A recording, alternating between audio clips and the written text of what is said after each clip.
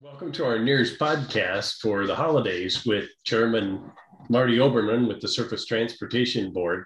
On behalf of NEARS, I'm Dennis Wilmot, the President and CEO of Iron Horse Logistics Group, and we're glad to have everyone join us today as we're kind of in the holiday spirit, in the holiday timeframe in the mid-December when this is broadcasting. So I want to first say thank you to Marty for taking time out of a very busy schedule to stop by our studio, so to speak, and join us for a little conversation. Welcome, Marty. Happy to be here. Thank you. Just thinking about the holidays, I was thinking about this earlier. What kind of schedule do you have there for the holidays? Do you get any kind of extra break or anything? Well, it's an excellent question. You know, having spent many decades up to now in the private sector, I tend not to do any work like most people between Christmas and New Year's, but the government, unless the Congress shuts us down, doesn't shut down, and we still have to be there and on duty. But things happen in the rail industry. It never ends, of course. I do try to give as many staff as possible a little extra time off beyond the usual. We've had a very, very long, trying year for our staff in terms of just the demands on our workforce. So I try to be as generous as I can within the restrictions of the federal personnel system, which are many. Yeah. But I fight with them probably as much as I fight with the railroad, so it's not too different. Yeah. Well, hopefully you get some time to take off and enjoy Christmas and New Year's and all of the things that are going on there. I will. Like everybody else, our family comes together around that time, so I will take some time. Yeah, good. It's really an interesting time of the year, obviously. Now, when this gets broadcast, things might be different, but while we're recording it, we're still on this precipice of not knowing about whether a railroad strike is going to take place or not.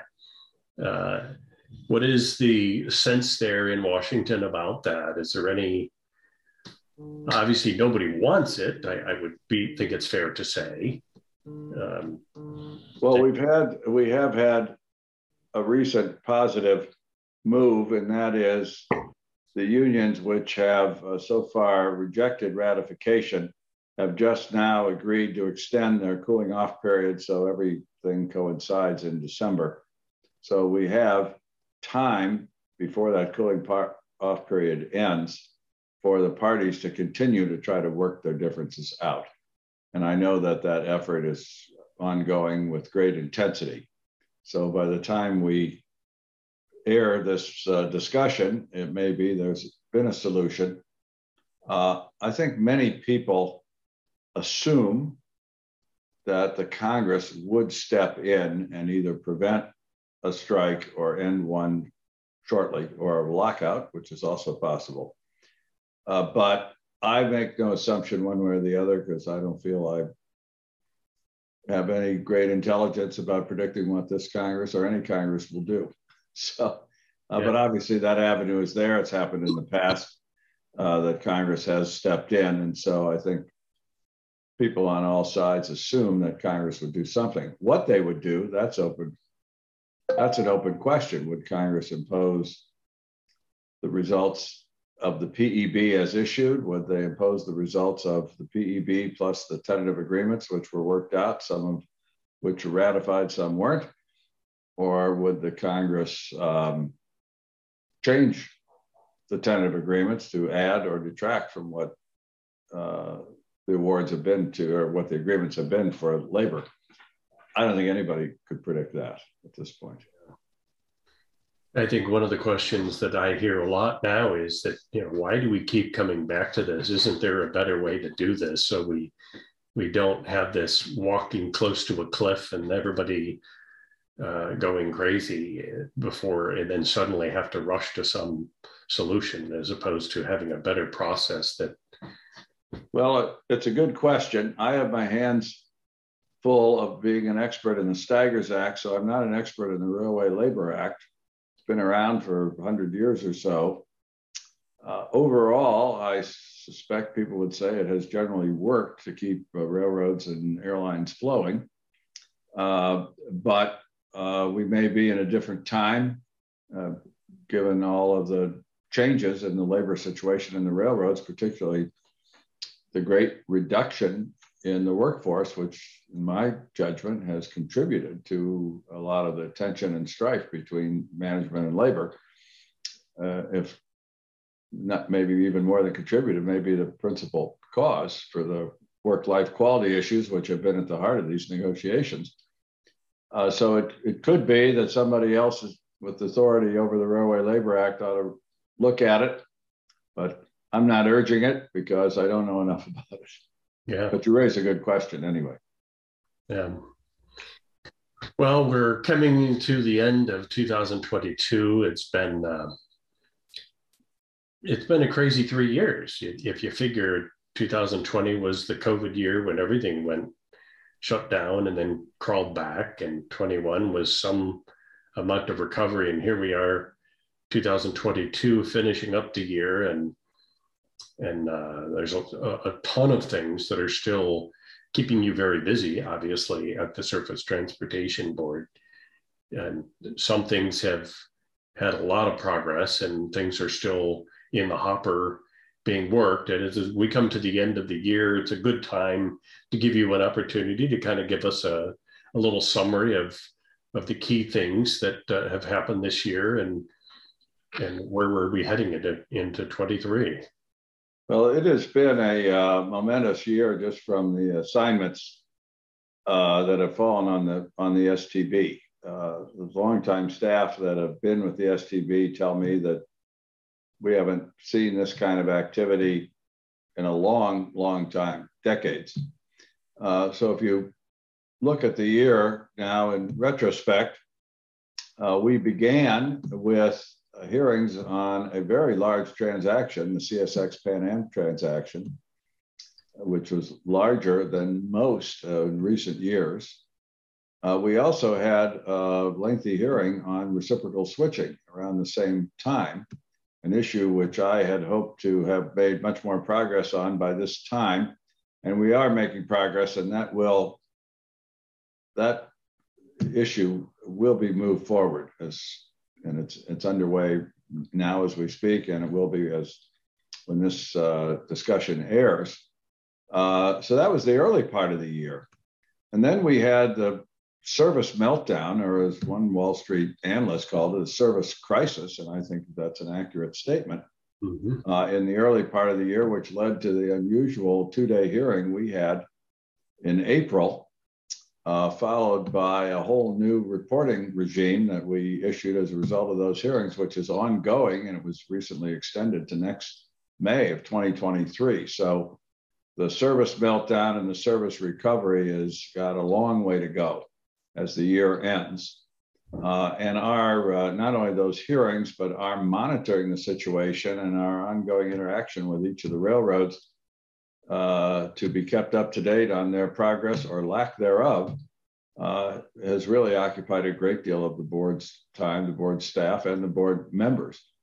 So then you add to that the CP-KCS merger and all the hearings we've had on that, and the mammoth undertaking it is for staff to review that merger before we act on it.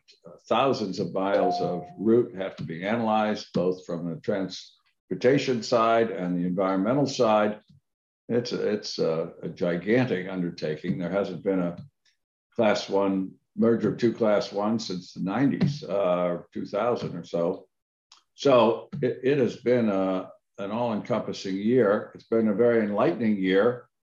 I'd like to think we've made some progress in grappling with the issues that are facing the rail industry. We certainly haven't come up with all the solutions. And of course, we have a number of rulemakings.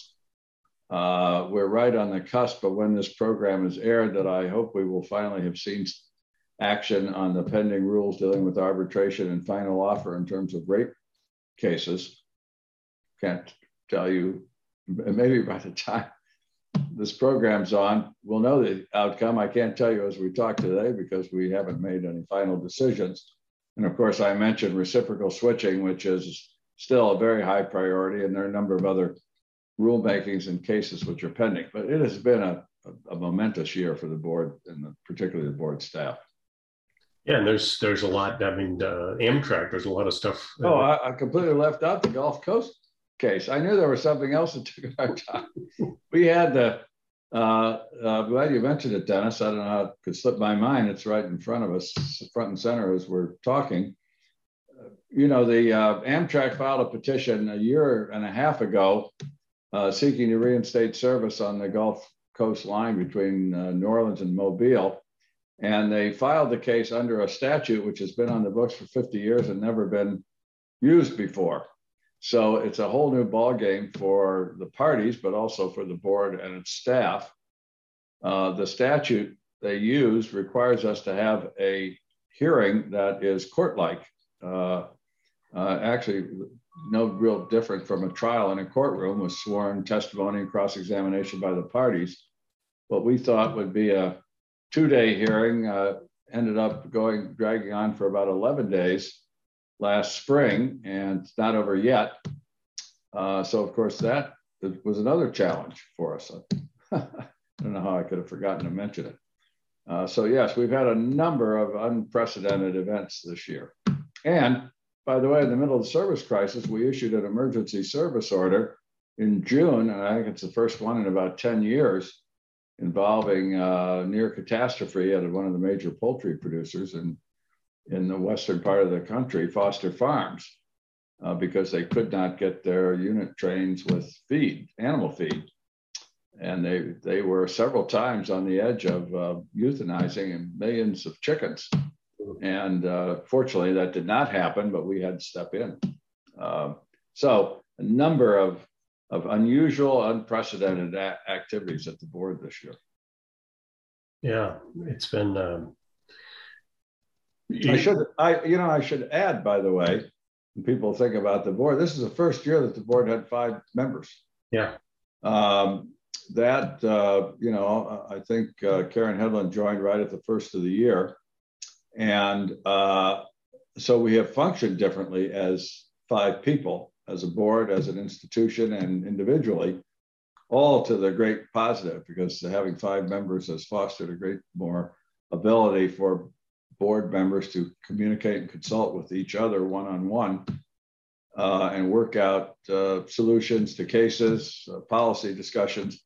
Been very, very constructive, and the group is a terrific group. I've never worked with a more cohesive, constructive group of people, even though we have different views, different backgrounds, some different levels of liberalism or conservatism, but everybody comes to work every day with a very constructive attitude towards solving the industry's issues. And so, I'm blessed with that. I could have a very different group to work with, and I don't know that the board would have been nearly as productive as it has been. Yeah, you raise an interesting point, the idea that you have had 5 board members now, and you mentioned that very heavy workload and a great staff that you have. What is the size of the staff that you have there? The size is not enough. We have, my staff may have to correct me, somewhere around 125 people on the payroll. Right now we have some contractors, maybe closer to 130 if you add those. We're the government, so we're limited in what we can offer people. We have really highly trained professionals, particularly lawyers and economists and others too, real industry experts as well, who work for us, who could be making far more in the private sector. We're lucky to have them. But it also is a challenge to attract more people to come in. And of course, we have our share of retirements. So it's a constant struggle to add staff and increase staff, but we're working on it. And we are adding staff. We need to get up to our budget level of about 140, 142. I would like to get there sooner rather than later. We're trying. We also have a new assignment from the Congress, really, to began implementing the new on-time performance rules, which will require us to either initiate or hear complaints for investigations of a violation of those on-time performance standards. And we've already created a whole new office, the Office of Passenger Rail, which ultimately will be staffed with up to 10 people. We're not going to staff it at that level overnight, but we will, I would say, in the next year or two, get there, depending on the level of cases that come in and how fast we can find people. Mm-hmm.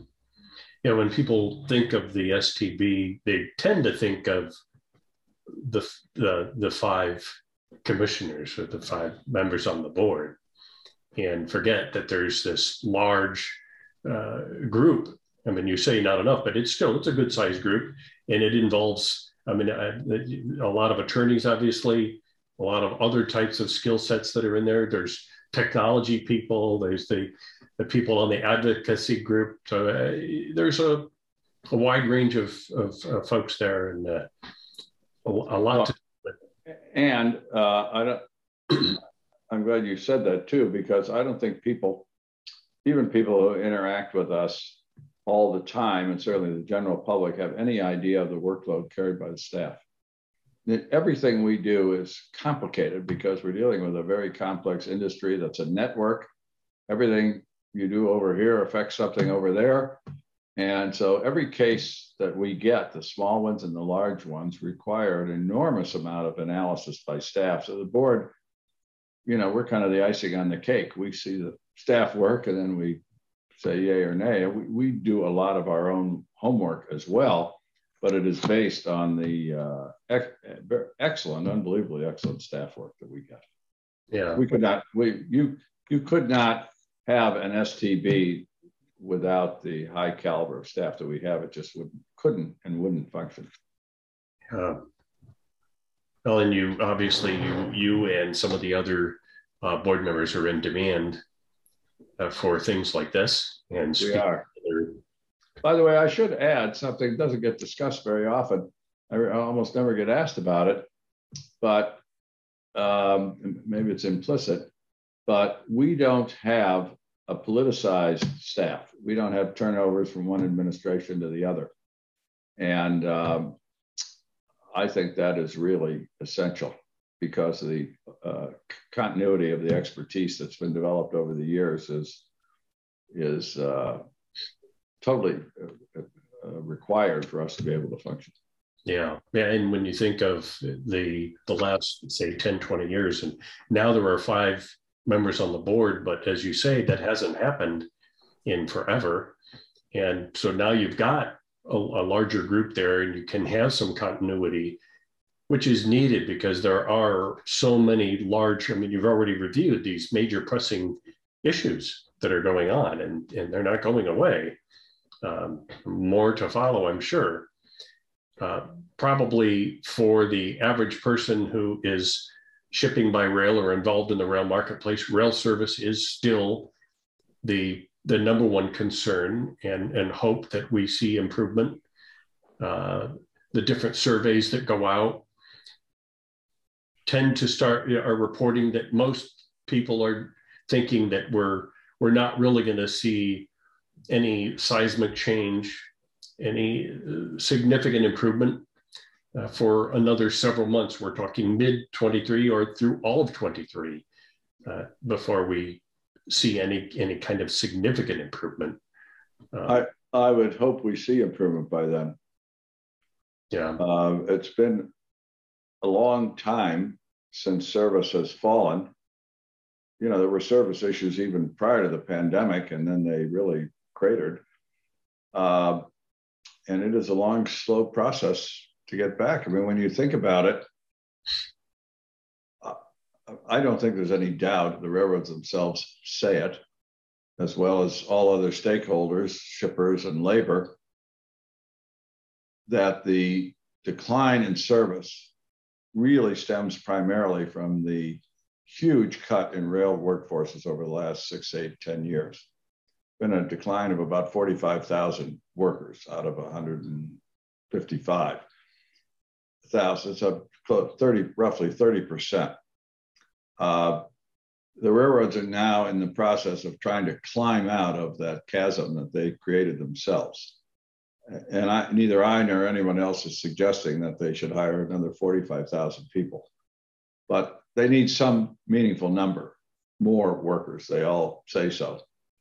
And I'm not talking about a goal in my mind of just getting back to where they were just before the pandemic. I'm talking about getting above those levels to a much more robust level of rail service for commodities that are not now being shipped on rail, or too many are on truck. I think we need to grow the entire freight rail network to support the nation's economy. I think having the limited freight network that the Class 1 created for us with all their reduction in resources has been a damper on the economy. And it's we could be much stronger. So my goal is that we not only do better over the next few months, but we continue to grow the freight rail network beyond the levels that sort of where it's traditionally been the last 6, 8, 10 years. Yeah, it's unfortunate that the capacity for shipping by rail has really little to do with physical capacity. It's being able to operate in a fluid and I think it's both. I think the principal limitation right now is staff. Just don't have enough people to drive trains and to operate in the yards. But there's also a point where the physical infrastructure has been cut back over the years. Yards have been closed, obviously, right after the years after the Staggers Act and after the mergers of the 90s. A great amount of double track and sidings were eliminated. Some of those are desperately needed. They're very expensive to put back. Mm-hmm. And there are places in the country that we saw this in the hearings we held on the Gulf Coast case and on the merger. A lot of those hearings focused on the places in the rail lines at stake where the infrastructure is already inadequate. And so the arguments were saying, well, if you allow the merger, in Houston, for example, we heard many arguments that if the merger goes through and the number of trains is increased, the local terminal can't handle it. The Gulf Coast case is all about the railroads claiming that adding 4 passenger trains a day is more than that line can handle. And then you look at, well, why is that? Because the yards are too small. They're building long trains out on the main lines that stop up the main lines even without passenger service. So and those are just 2 examples that we happen to have hearings on. There are places all over the country where the physical infrastructure is just too limited. There are places where it's increasing. It's interesting, for example, BN has triple tracked a large parts of its whole southern transcon. That's great. But how about all the places that aren't even double tracked? So it's both, Dennis, but the immediate acute need is people. Yeah. And I do think you're absolutely right. The existing physical infrastructure could handle a lot more rail traffic if they just had enough people to make it run fluidly.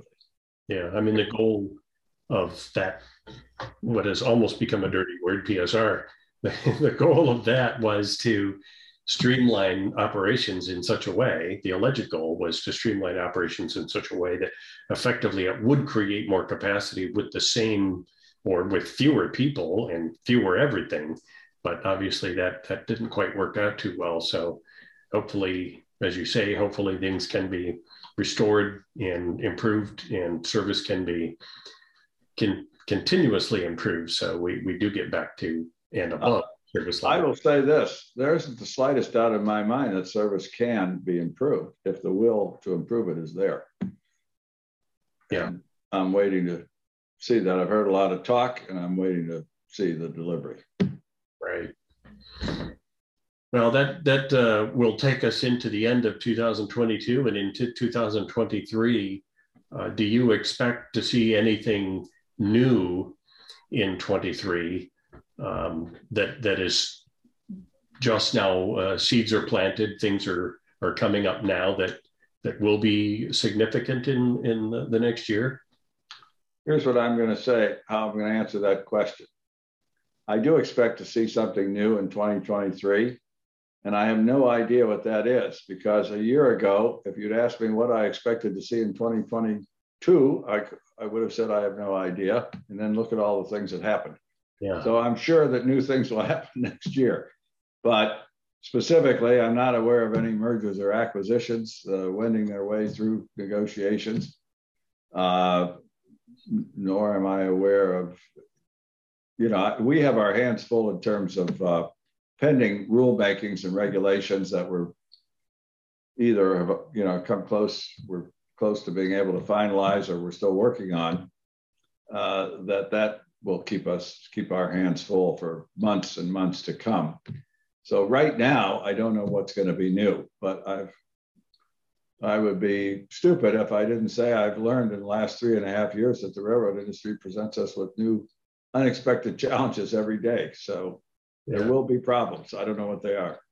Or sometimes the new things that are interjected into the marketplace are decisions by the surf board. So some of the things that could happen could create new things for the shipping community, the carrier community. I'm thinking of like the reciprocal switching cases and that whole concept, which has the potential, depending on where it goes, to be a pretty significant change for everybody. It could be. I don't know, first of all, if the votes are there to enact any rule. There's a lot of positive discussion among the board members about moving forward, generally speaking, with the concept.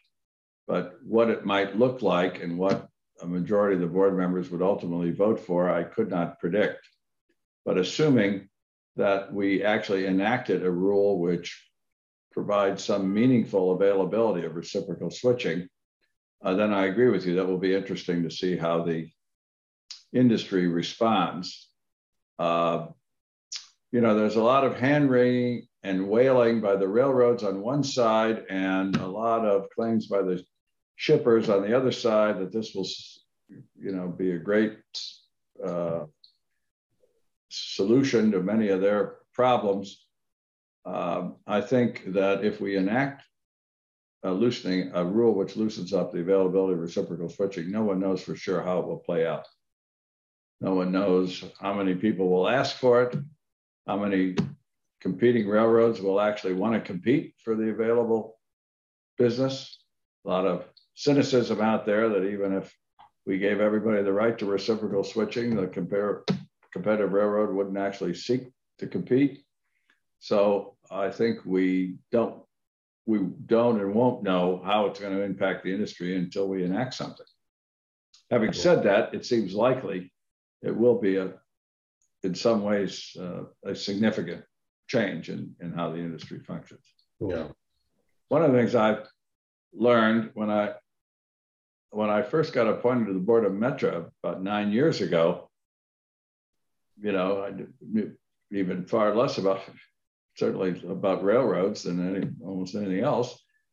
People said, well, the one thing to keep in mind is that you're going into a 200-year-old industry. And what they were really saying is that they do things the way they've been doing them. And change often comes slowly. So I think that's at least true, in significant part, not entirely true.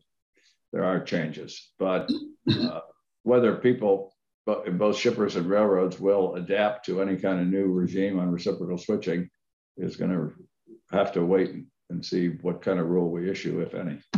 Yeah. One of the longer term expected changes within the rail industry is eventually to see more autonomous power, which could reduce the requirement for crews and things of that sort. Does the STB have any involvement in any of those things? I know obviously the FRA does. Well, it's primarily a safety issue. No one has ever come and asked us to approve, a self-guided railroad yet. I suppose So I haven't thought about whether our regulatory authority would extend to it. I will say this about autonomous railroads. I think my own sense is that we're a long way off. You know, the Australian rail regulators were in DC a while back, and we got a chance to meet with them. So I asked them about their autonomous railroad, and it's quite limited. It goes about 240 miles across an extraordinarily sparsely populated territory, and it goes directly from a mine to a port and back.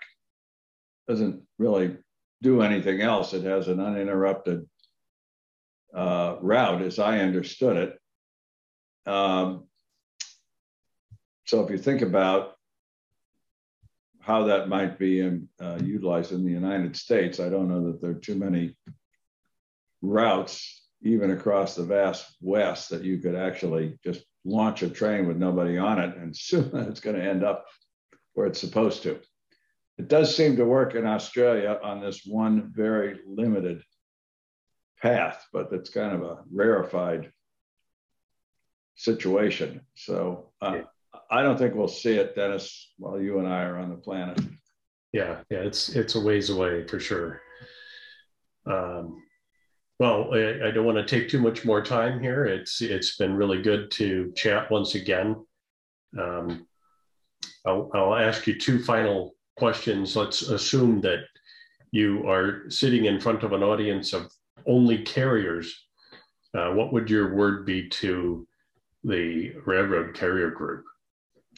Well, I do appear in such groups, and so you don't have to make the assumption. I'll tell you what I always say to carriers, and that is, you are an essential part of our economy. We couldn't have the United States without you, and we could be a far more robust economy if you would do more and do better. And we want you to do more and do better. So, and to keep in mind that, like it or not, one of Congress's mandates to the board and to you is that the public interest has to be taken into account. It's not just profits and shareholders. And so serve the public interest and get rich at the same time. Don't just get rich at the public interest's expense. Yeah.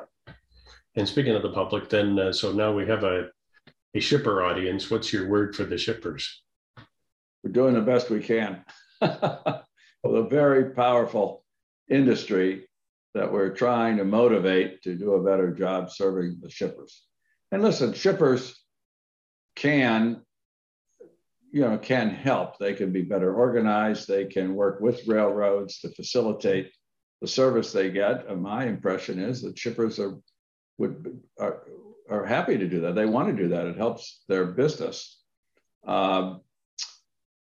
The one thing that is becoming clearer to me, Dennis, and maybe this is a message to shippers, increasingly, I have the perception that there's too much complacency on both the shippers and railroads sides in what we expect of our national rail network.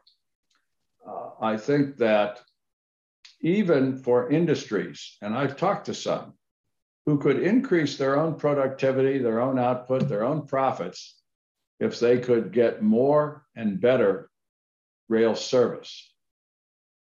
They've come to accept the railroads with the service that's being provided to them, and they adjust their manufacturing capacity accordingly and their output. And I don't blame them. They've got businesses to run. They're not in the business of going out and crusading. But I think for those industries who could improve their own output and productivity, I'd like to see them be a little more aggressive in agitating with the railroads to do more.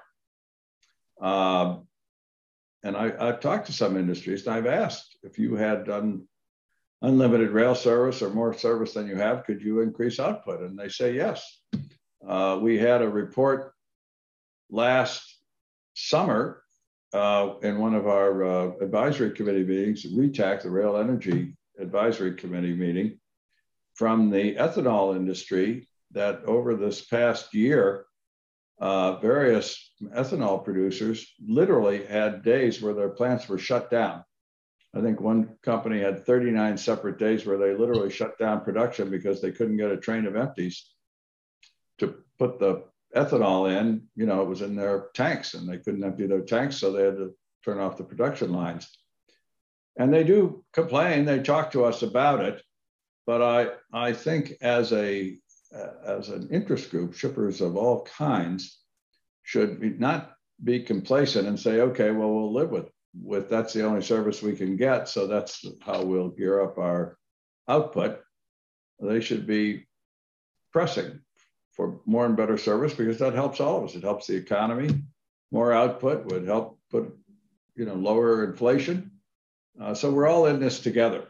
But I don't feel as though shippers are generally responsible for their own getting poor service. We're not blaming the victims there. Yeah. Well, that I think is a wrap. Again, want to thank Chairman Marty Oberman with the Surface Transportation Board for taking time out here to share kind of a wrap up of 2022, how things are looking, where things are heading. A busy year, busy time for the Surface Transportation Board, and shared a lot of good things. So I'll just say happy holidays, Merry Christmas, Happy New Year. And the same to you, Dennis, and to all of the people listening to this program. Thanks for you and your family. Thanks. See you all next year.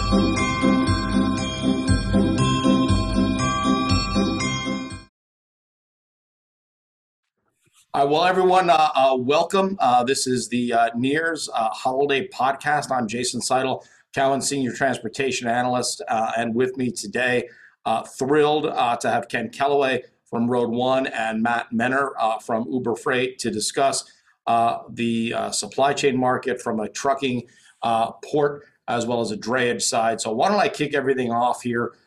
There's been a lot of back and forth with the supply chain, especially around the ports. Ken, talk a little bit about how 22 started and really how 22 is ending in terms of congestion at the ports. Yeah, well, thanks, Jason. Thanks for having me again. As always, appreciate it. Thanks, John. Look, 22 started chaotic to say the least, right? A lot of challenges in the market, of course. Still a lot of congestion at all the ports.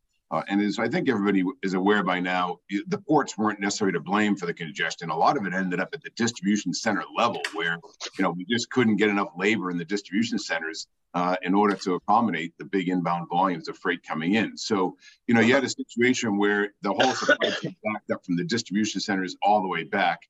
And, what ended up happening is the ports got choked, of course. They couldn't discharge vessels fast enough because the equipment wasn't leaving the ports quick enough going to inland locations. So we still had challenges there. That resulted in chassis challenges all around the country where there weren't enough chassis available because they were at destination waiting to be delivered, sitting under containers.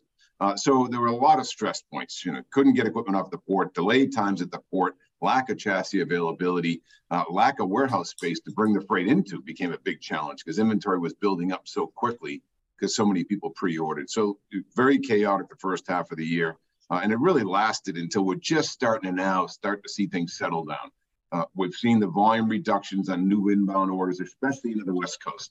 We've seen a pretty sharp drop off on orders coming out of Asia into the West Coast as people have been able to re-inventory as A, the market's cooled down a little bit as everybody's aware, and B, they pulled early. Everybody wanted to bring freight in early before holiday season because they didn't want to miss ads like they had years prior. So people pulled early. So peak for us was really more June, July, August.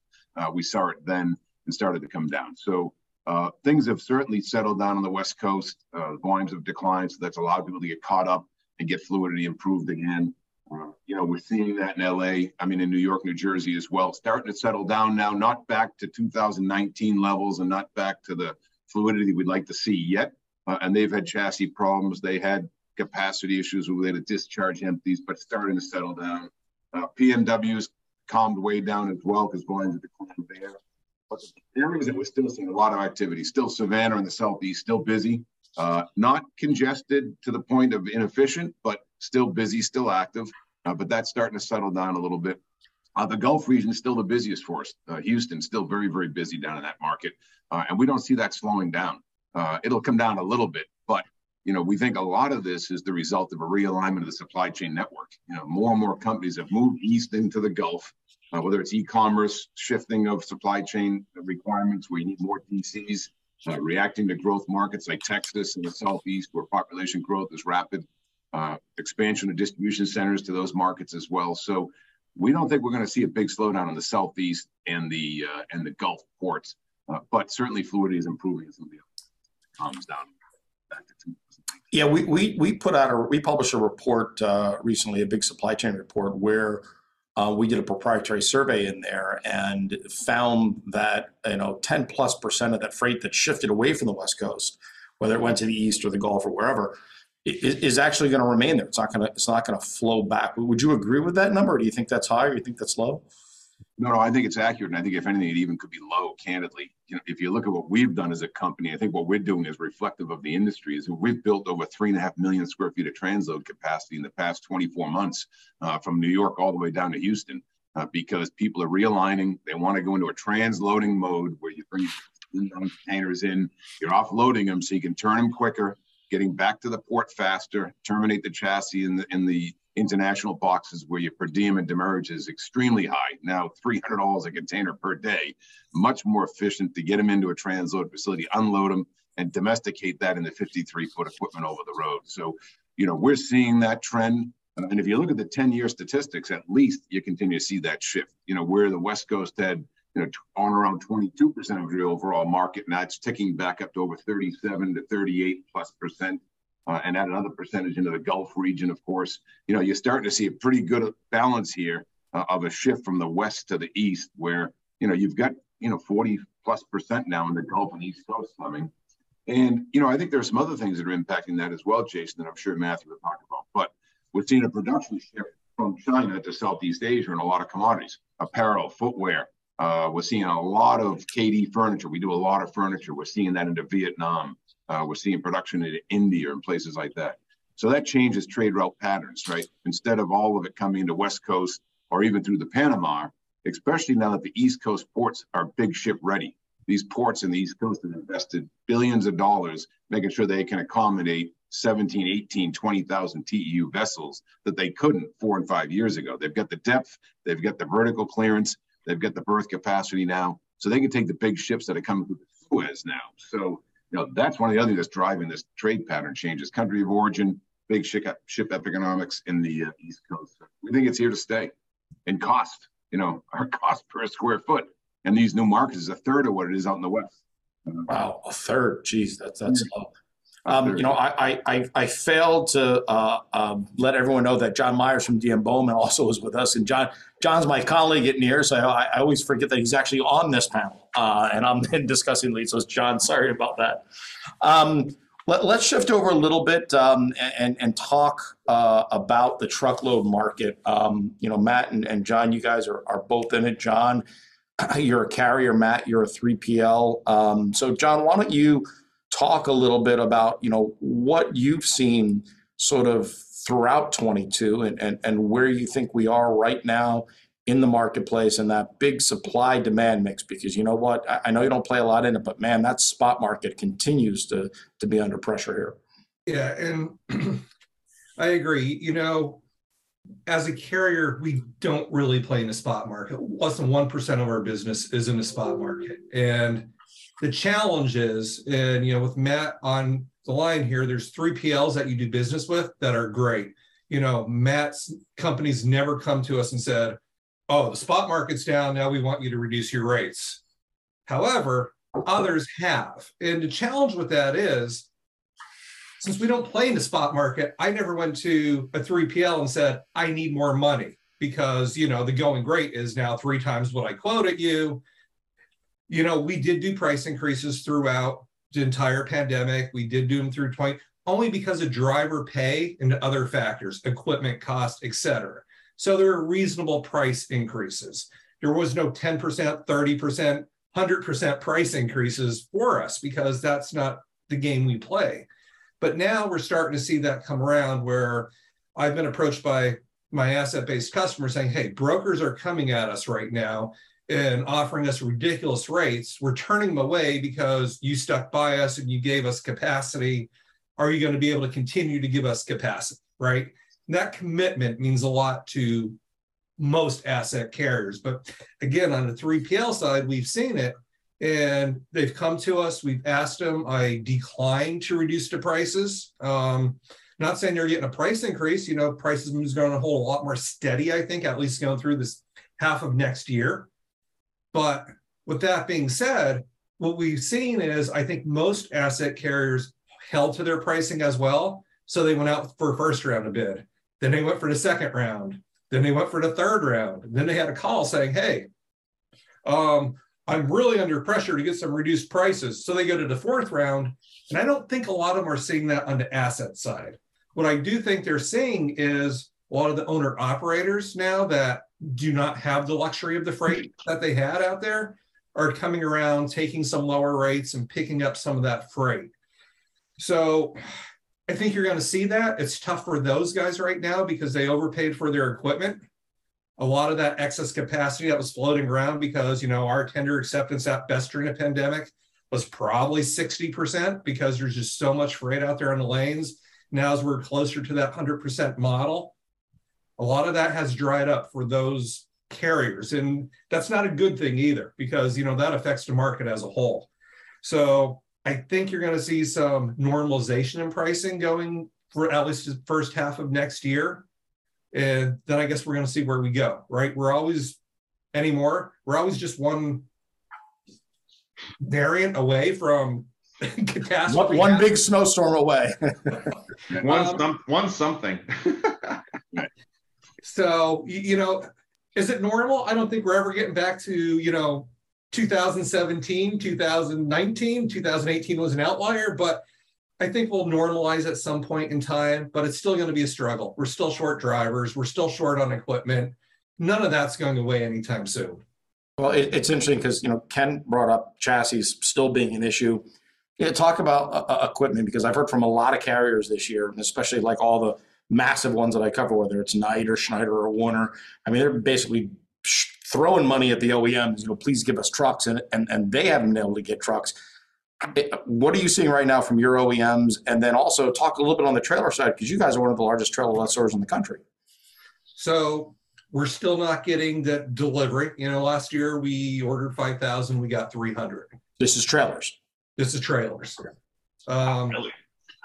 It's, that's a low percentage hit ratio. Yeah, we just started doing work with one of the major manufacturers. So we had the opportunity to go tour one of their facilities, and the way in which they talked about their order book would be like proud papa language, right? You know what I mean? That they, for the foreseeable future, we're oversold, right? Which is, I guess, a nice situation to be in. Go ahead, sorry, John. No, Matt, and that's exactly what they're out there pushing, because some of the smaller carriers that had orders in obviously may have canceled them, but that is being consumed really quickly by everybody else that's been waiting for them.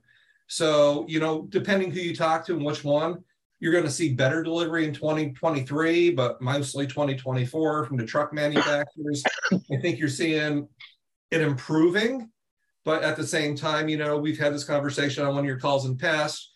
We were originally supposed to have our first electric truck in by the end of the year. Now I think we're looking at sometime around March. So, things are still behind. Is it as bad as it was? Probably not. And again, you still have supply chain issues. I really hate that word anymore, but it's, still prevalent out there. You have lockdowns in China, which, keeps going into the chip manufacturers. So you still hear that.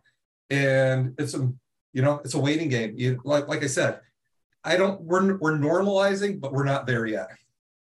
Okay. And on the used equipment side, what are you seeing on the truck side? What are you seeing on the trailer side? So obviously the prices have come down a lot on the used equipment, and trucks are sitting longer. Obviously, you're not getting the, big influx of owner operators that you had, but at the same time, you're still not getting your replacement equipment in. So there's, I think from two standpoints. One, trucking companies are still using their used vehicles as parts for their new vehicles because it's necessary. And on the trailer side, yeah, that truck and trailer side, your cycle's longer, right? Because yeah, we would have loved to get rid of 100 old trailers out of the system last year, but you can't, you just can't. And when it comes to, leasing you a trailer, I'm still out of backlog. I mean, you could call me today and ask me for one, I'll tell you no. You could ask me for 100, I'll tell you never going to happen. And and it's crazy. So I have customers that reached out for 100 of them 2 years ago, and I might have them up to 4 trailers right now. So it makes no sense, right? It just makes no sense. Wow. Well, let's talk the 3PL perspective with Uber Freight. Matt, and you guys, obviously, with Uber purchasing, Transplace have a much more large service offering here for your customers. And you Transplace, they tend to serve the larger customers, right? So, talk about what you're seeing in the marketplace for sort of dry van TL, and then I'd like to dive into sort of, how your customers are viewing 2023 and what their main concerns and planning are. Yeah. Thanks again, Jason. It's always a pleasure to join this event. Uber Freight now is a combination of the former digital freight brokerage business of Uber and the legacy Transplace business that came together in October of 21. And, day one of kind of NewCo, if you will, the new Uber Freight was this past October, right? So, we in total now have about a $17 billion freight network that we operate on behalf of about 360 unique shippers that range in transportation spend from $1.5 million in controllable to $700 million in controllable. And then, the complementary aspects of the business without question remain about a $3 billion plus gross line truck broker, intermodal marketing company, formerly known as Celtic, that will do 300,000 plus 300,000 plus lifts this year on behalf of using rail provided equipment. And then a very strong and vibrant cross-border business, predominantly between the United States, Mexico, and back and forth. So focused on customs brokerage as well as warehousing, transloading, so on and so forth. So our customers across our 5 core verticals include consumer packaged goods, food, bev, diversified industrial manufacturing, chemicals, and associated industries, and then retail, inbound supply chains for QSR, so on and so forth. Across the board, everyone is off. Should be no surprise there as we look at macroeconomic trends. I think not off as far as everyone would have originally thought 6 months ago when they were making the call using the R word at that point. I think we are buoyed a bit by what we seem to be a slightly faster recovery, I think, than we originally expected. But volumes are down. The flight to quality is on, right? So the spot market has all but dried up, right? Jason, you guys follow that closely as well as everyone else, right? So, and everyone's trying to work their way back into a routing guide. John, you've already been there, right? So you're nice and warm at home, right? You know what I mean? You got a lot of other people that are bum rushing the door trying to get into those things because they were happy to hang out in the spot and make money at this point, right? And I think the smart shippers, many of which we have the fortune to call our customers, right, are taking full advantage of a more favorable market, trying to work the right carriers into the routing guide and develop relationships. We're still running bids. We're still seeing reduction in freight expense, right? And I'm talking contract, and then I'm also talking about strategies that we're specifically employing as Uber Freight to look at low volume, non-repetitive moves, and how do we put our network together in a $17 billion buy and positively affect that shipper with a solution that might not look like certainty of contracted rate, but certainly looks nowhere near as painful as a bare spot rate at this point, or certainly the trailing spot rates as we think about it. So we're doing all sorts of interesting stuff to try and aggregate that volume and then apply our leverage to that volume to provide the shipper in a 100% transparent, cost known, truck rate known, margin known, commercial environment in order to ensure that customer ends up with a better price position than they had previously, right? So there's got to be a reason that they partner with us, right? So, but I think we are cautiously optimistic that 23 will remain a relatively neutral freight environment, right? So where there'll be a reset back from the high water mark. We're running bids, and we're seeing returns to historic spreads between the lowest cost assignment of trucks to the network versus the achieved, right? The engineered outcome, if you will, the smart one that makes sense, that takes into consideration high quality carriers and favors incumbency and the ability to drop and all that other stuff that we talk about, and the associated importance of that. So we're starting to see that long trend line of behavior is now returning after a really kind of a abrupt dip, if you will, for the last 24 months or so. So I think we're cautiously optimistic around 23 and expect that this remain, again, barring all the things we were joking about before, another variant, a polar vortex or series of, a strike in some way, shape, or form, right? Unfortunately, the variables are almost too incalculable these days, right? You know what I mean? Like, it only takes, I was joking with somebody the other day that like the equilibrium of our industry it's like a pin balancing on like a mouse's nail. You know what I mean? It doesn't take much to knock it off of its balance at that point, right? And I would argue it probably has only become more fragile as time's gone by, given all these other things. And John, to your point, like all of the fundamental things that challenge the North American truckload marketplace in no way, shape, or form have changed, right? You know what I mean? Driver wage, challenge of the occupation, right? Government regulation in order to minimize the inflow of qualified, capable 18 and 19-year-olds that are looking for a job, right? That aren't college material, right? You know what I mean? Or for that matter, maybe are college material and just don't want to take on $300,000 worth of debt, right? So there's all sorts of things. All those negatives, all those challenges still remain in full effect, right? None of those from certainly our vantage point have been meaningfully addressed at this point. So I'd love to go to the driver's market, but I want to stay on point with some of the comments that you made. Yeah, have you seen a shift in terms of how the shippers are planning to spread their business between contract and let's just say what you're describing as maybe a pseudo spot exposure? Yeah, it was funny. I was talking to a shipper that we're in the process of onboarding as a 3PL customer, and they ship a expensive, valuable, and instantaneously fensible product, right? And I was talking to their head of procurement, and he's like, Matt, well, but just why wouldn't I like just spot bid every load? You know what I mean? Like look at this market, And again, he's a super good guy, but he's not a trans guy by any stretch of the imagination. I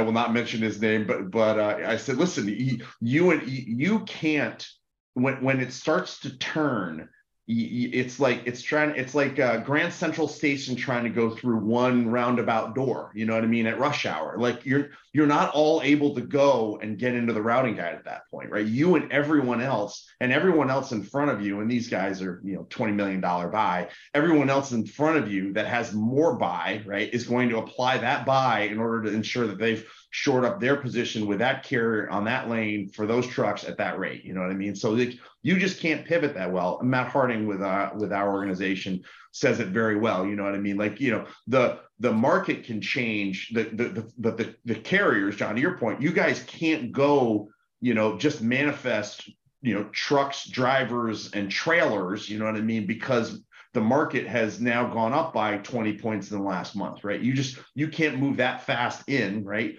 But the market certainly can change that fast out, right? So I said to him, you need this gentle balance where it's 70% committed and 30% just makes sense to float, because it's not of interest to a carrier to make a commitment. If they make a commitment, it's going to be an inflated commitment because that load might show up once every 6 weeks, right? And then they got to plan for it at that point, right? So they've got to figure out how to price it, right? So I think that you'll continue to see, we still think that the smart strategy is, bid consistently, stay mark to market, irrespective of cycle, right? And then apply these other creative solutions to address that low volume trailing lane freight that carriers will haul under the right circumstances with the right rate, right, in some way, shape, or form, in a fashion. And we think that that's part of the value unlock of a 3PL now. You know, we talk about big numbers. They don't mean anything unless we put that freight and that capacity that's native to the network to work for that shipper in a way in which they can actually count the savings, right? It can't just be this, just trust me, I'm going to really do a better job than you've done yourself. You got to show them the math at that point. And we think that transparency is a point of differentiation. It's been core to our model since we came into existence 30 years ago as Transplace, right? So you would, it remains kind of a core tenet to us as we think about our business. That's a great answer. I appreciate that. Now, I want to jump a little bit to the rail side since, NEARS is a railroad-facing organization. Let's face it, the rails, the Class 1s have had their challenges this year with the service levels. That has been absolutely all over the press. They continue to be sort of underwhelming, if you will, in service. I guess talk about, for Matt and Ken, talk about how that has impacted your business. What are the Class 1s telling you in terms of what to expect in service levels for 21 and fluidity? And then, Ken, you can come at it from a drayage standpoint, and Matt, I guess you can come at it from an intermodal standpoint. Yeah. Ken, you want to start? Yeah, I can start. I mean, look, I think there's been a lot of, unpredictability lately, of course, in the rail strike that now has been, it appears to be resolved, thank God. I think that was very important for not only the transportation sector, but certainly important for the country as a whole. Could have been catastrophic for us when you're in a situation where we've got a volatile economy right now. So very, very important that was resolved, which was good news. So, I think what we're paying the short-term penalty for is we're seeing a big reduction of volumes off the rail right now. I think part of that is because people just hedged and they didn't put a lot of volume on, onto the system for a while to make sure that this wasn't an issue last Friday, I guess, December 9th, whenever it could have been a major issue. So part of it was a hedging issue. Part of it's a volume reduction. So, when you look at our Midwest operations today, Chicago, we're probably seeing the slower years. Seeing a lot of domestic intermodal customers of ours are stacking equipment now because they're off hiring a lot of the assets, 53-foot boxes and stuff. Do we think that'll restore as this thing settles? We do. But, times we see a transload based off the West Coast as well. We see a lot of transload activity off the West Coast that converts into 53-foot rail boxes coming east and into the Midwest. That volume has settled down, as we know, because the West Coast imports have settled down. So we're actually seeing some of that shift to the east, where we're transloading and putting on the eastern railroads now, going up into the Midwest. Some of it's a rebalancing and reshifting. Part of it's just a reduction in overall volumes because the market settled. Part of it's a reaction to the pending strike, which is past us now. We are also seeing a little bit of slowdown across border. We do a lot in the automotive space, and that's all coming to and from Mexico into the Midwest markets, feeding into the automotive sector. We're seeing a little bit of slowdown there as well. Again, part of it, I think, due to a pending strike. So, we're kind of waiting to see where volumes are going to go right now. The intact 40-foot boxes have slowed down as well in the Midwest, again, partly because of slowdown in consumer goods coming in from Asia off the West Coast. We're seeing it there. But, we're a very diversified carrier. So, I call it GDSM, General Department Store Merchandise. For us, we're seeing the biggest impact and slowdown short term. But that's only 25% of our business. The remainder of our business is we do a lot in the high-tech space, believe it or not, moving parts and components. For building server farms, data warehouses, and that's very busy. That hasn't slowed down. They're not participating in recessions. They're going to build more and more data warehouses because the migration's going there as people convert off their own asset-based servers and stuff. We're seeing a lot in the automotive space, believe it or not, even though I know the Journal came out with an article this weekend saying automotive was slowing down a little bit. There's such a backlog because of the supply chain challenges that we think those bills are going to keep going for a while. And we're also seeing a big conversion to electric vehicles.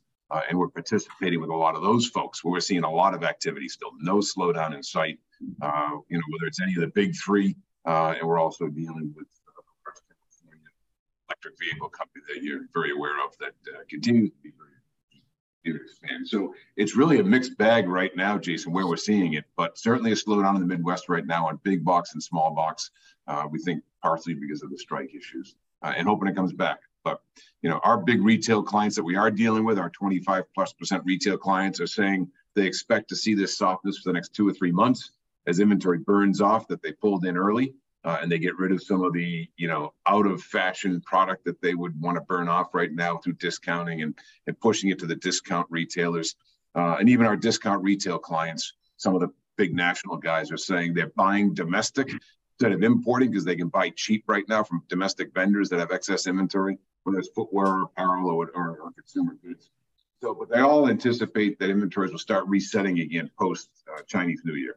It's which is good. So, I don't see this thing going on long term into the third and fourth quarters of next year. I know some people do, but we're not hearing it from our customers.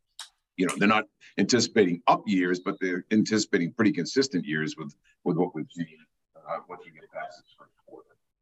And in terms of dealing with any of the rail congestion, whether it's at some of their yards or whether it's at some of the gates, what are you seeing there now, and what are the railroads telling you? Well, the congestion is still there right now, mostly because the inbound distribution center still can't handle a lot of it. There's so much excess inventory. We're still dealing. We run warehouses all around the United States. I was just on a call with a group out of Europe that's one of the largest retailers in the country for furniture. And we're setting up warehouses all around the U.S. for them as we speak today. Still pop-up warehouses everywhere because they don't have anywhere to go with the inventory fast enough. Partly because consumer sales have slowed down, but again, a lot of it's because of the big push everybody made to bring inventory into the system so they didn't get caught without inventory, the just-in-case concept versus just-in-time. So I think it's a balance of both right now. It's causing congestion in the rail network still, partly because they can't get the loads off the ramps fast enough, and the empties are starting to pile up now because they don't need them back in the West Coast because the volumes are slowing down. So, we still have some challenges. Is it getting better? It's getting better because it was disastrous 6 months ago. I mean, we were picking up loads that were being shuttled off the ramps in the Midwest into satellite facilities and going to the ground, and we're waiting for 3 and 4 picks to get a box that we need, and you're there forever. So it's certainly getting better, no question about it. But the challenges aren't all the rail's fault. The challenges are partly just because the network doesn't have the place to put the equipment right now and offload it. I mean, in warehouse vacancy rates are less than 3% in a lot of markets. In the Southeast right now, less than 1.72% in hot markets like Savannah. So as fast as we can open a building, we just opened up another 480,000, in Houston. We moved in last week. The building's going to be full by next week. It's that fast. And some of it's new customers. Some of it's new customers that are calling us. They want to get the boxes out of per diem and out of demurrage because it's costing them a fortune. They need overflow. That's what's causing still a lot of the stress, even though volumes are coming down. Interesting. Yeah, it sounds like sort of my golf game. I probably shoot about 121. If I got out there a little bit more, I'll probably easily get down about 110, but that number is still not good. Improved, but still not good. Gotcha. What are you seeing from the rail side? You mentioned Celtic and their big exposure, obviously, to the intermodal market. What are the people there telling you?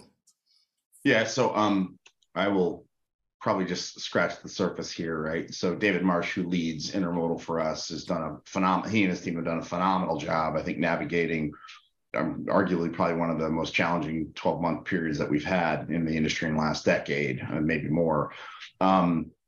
They've consistently, performed well. Volumes are up. Overall performance has been great of that business. Although we are now starting to see, volumes start to list. I mean, I think to what Ken said in terms of just overall, and many of our customers are shared customers in terms of, we're moving retail product for retailers and the like. So I think that's part of it. We've seen the rail's performance incrementally improve over time. It seems as though there's signs of life and that we might be heading back in a positive direction here, right? But certainly it lists far from what was what we had grown accustomed to earlier in the year, right?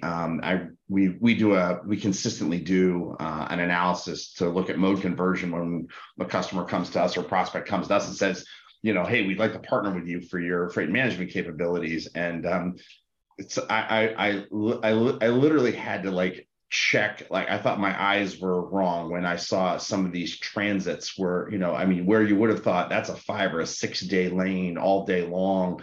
And now it's 9, 11, 14 days. And it's like, and we actually started to trim the analysis and I said, if it's if it's plus 3 or 4 days over truck single driver, like don't even put it in there because nobody's going to consider that, especially given the environment that we're operating in at this point. So we remain bullish on the future prospects of intermodal, but we are seeing incremental improvement for the second half of the year versus the first half of the year. But as I said, our team just did a great job of managing through an exceptionally challenging time at this point. So.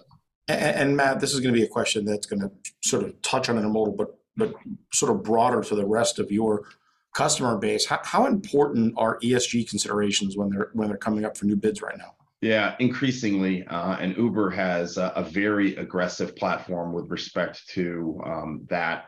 We have there's a functional aspect within the organization that is specifically focused on ESG and understanding the footprint, current emissions, and how we ultimately improve it. Our engineering team has gone about under Matt Harding's direction and leadership, actually constructing a set of models that we have a high degree of confidence are at least appropriately representing, the implications of these designs, right? And more of our customers.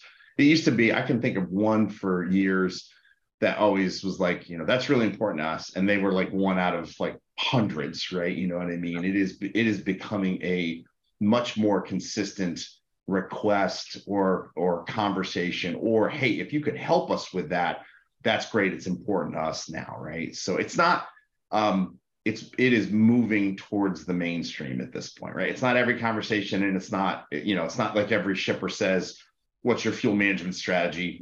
That's a mainstream conversation, right? But it is, I mean, the level of energy and frequency that's occurring now over the course of the last 2 years, 3 years is marked, at least from my perspective. So, do you think that's going to get to be mainstream in the coming few years? I don't know how it won't, right? You know what I mean? The government, right? The global society, governments, plural, right? And then certainly, Jason, it's affecting your guys' world, right? We've got customers that are owned by holding companies, financing companies, and they're saying like this will negatively affect my ability to raise capital, right? Or raise competitively priced capital, right? So yeah, I think it's on the verge. Go ahead, Kenny. No, I think you're right on, Matt. So we're seeing the same thing. We've got private equity sponsors that are our partners in the business, and certainly, we're getting more and more questions about it time. I think in our intermodal logistics space, we're way in front of the competition. We've already converted all our transload facilities are all electric forklift trucks, and we're talking 40, 50, 80 forklift trucks per transload facility. Wow. We've put in all electric yard trucks, so we're using Orange as our electric yard truck provider for all of our dedicated yard operations we manage, as well as our actually in our Oakland facility, we just put solar panels on the roof. And we have an actual locomotive. John will be happy to hear. We actually have a locomotive on site, and we do our own yard switching. So we just spent $500,000 bringing an electric yard switcher, which is charged off the solar coming off of the roof. Cool. We've been the first ones to test electric vehicles in the East Coast ports. So we started with Nikolai. We're working through some issues there with them, but we've got Tesla coming and Volvo coming as well. So we're already converting some routes to electric vehicles. And we're even doing stuff, as you all know, I'm an investor in a water business. We're actually converting all of our distribution centers to water purification systems, no plastic bottles allowed in our buildings going forward. And this is a reaction to most of our customers are Fortune 500, like Matthews are. It's and this is a reaction to their demands and requirements, and being a good corporate citizen. But all of our PowerPoints, all of our decks now have ESG slides in it, get a lot of attention. And people have to get focused on. A lot of our customers have divisions that are ESG based now, where they have leadership focused on sustainability, and so we think it's gaining a lot of traction very rapidly, and it has to. It's the right thing to do, and we're taking action.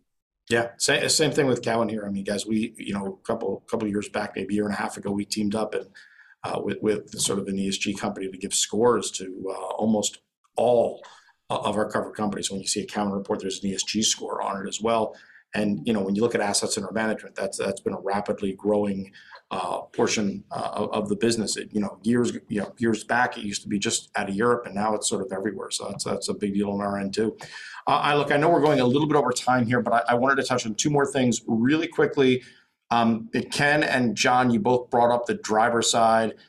Talk about driver availability and what you see for driver pay in 23. Yeah. Go ahead, John. Start, and I'll jump in if you'd like. Yep. Well, it's not going down. Let's put it that way. We're going to have to stay competitive. It has to be an industry that people want to be a part of and can make a living wage in. One thing that's changed within my company, we're all going out now personally to driver recruiting schools, and we're having that conversation with people entering the driving force, partially to listen to what they want, but also to see, mindset wise, what do they want to do? Because one thing we see changing, everybody wants to be not regional, they want to be short haul, right? So that length of haul is getting shorter and shorter. The pandemic taught us there's a lot more DCs closer together. And that's really been key to recruiting, but also key to, retaining drivers. They want to be home every night. They don't want to be home just on the weekend or every other weekend. And we've been incredibly fortunate in the Southeast with the recruiting. We're bringing drivers in. We're able to retain those drivers. The Mid-Atlantic is still the biggest challenge for us because there's probably the most competition there.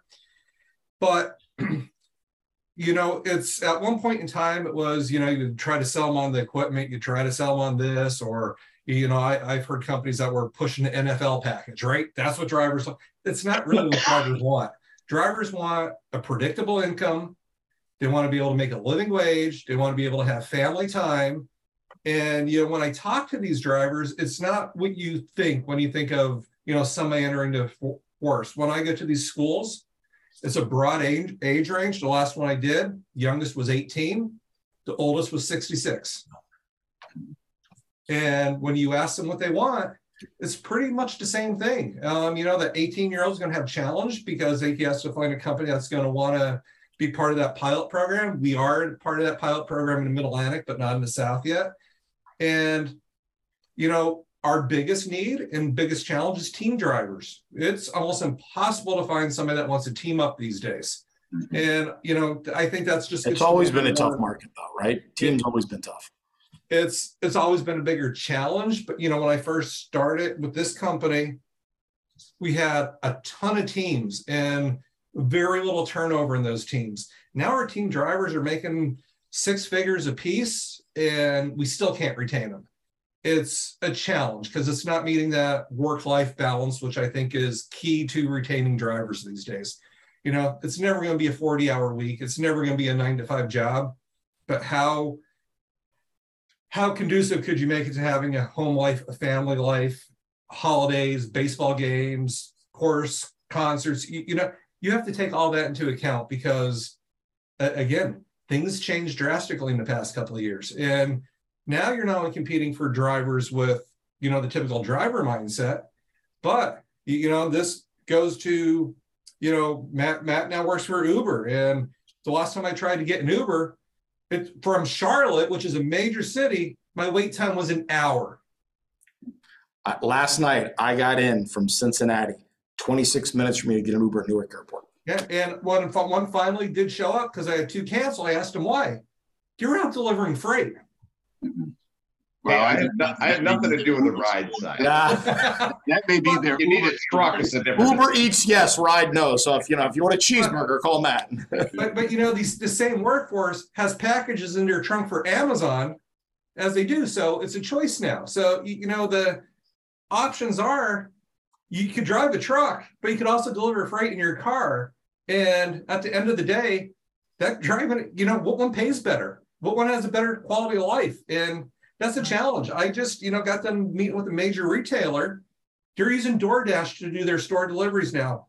And their goal is to beat Walmart on a retail side. And it's not only they're delivering their own product that you typically go to the mall to buy, they have a marketplace now, just like Walmart. So from a well-known mall retailer, you can now buy your toilet paper. Mm-hmm. Yeah, it's amazing. Things have changed. Yeah. Look, I think we're big advocates for the driver, of course. We've always been advocates for the driver. It's how we make a living. But, I think America moves by truck. first mile, final mile, middle mile, doesn't matter. America moves by truck. And the opportunity cost is high now. There are so many different options, as John highlighted, we didn't see 10 years ago. You didn't have all the final mile delivery. You didn't have the white glove delivery. You didn't have the Uber options and stuff. So we've got to make it attractive for these drivers. And we work hard on it every day, making sure and a lot of it is freight selectivity and quality of customer, candidly. We have to make sure that we have the right type of freight going in and out of the right type of locations for the customer that the drivers want to move. The drivers can be selective today and they have options. So, when we're looking at what customers we want to do business with, we have to be smart about, can we get the drivers aligned properly with it?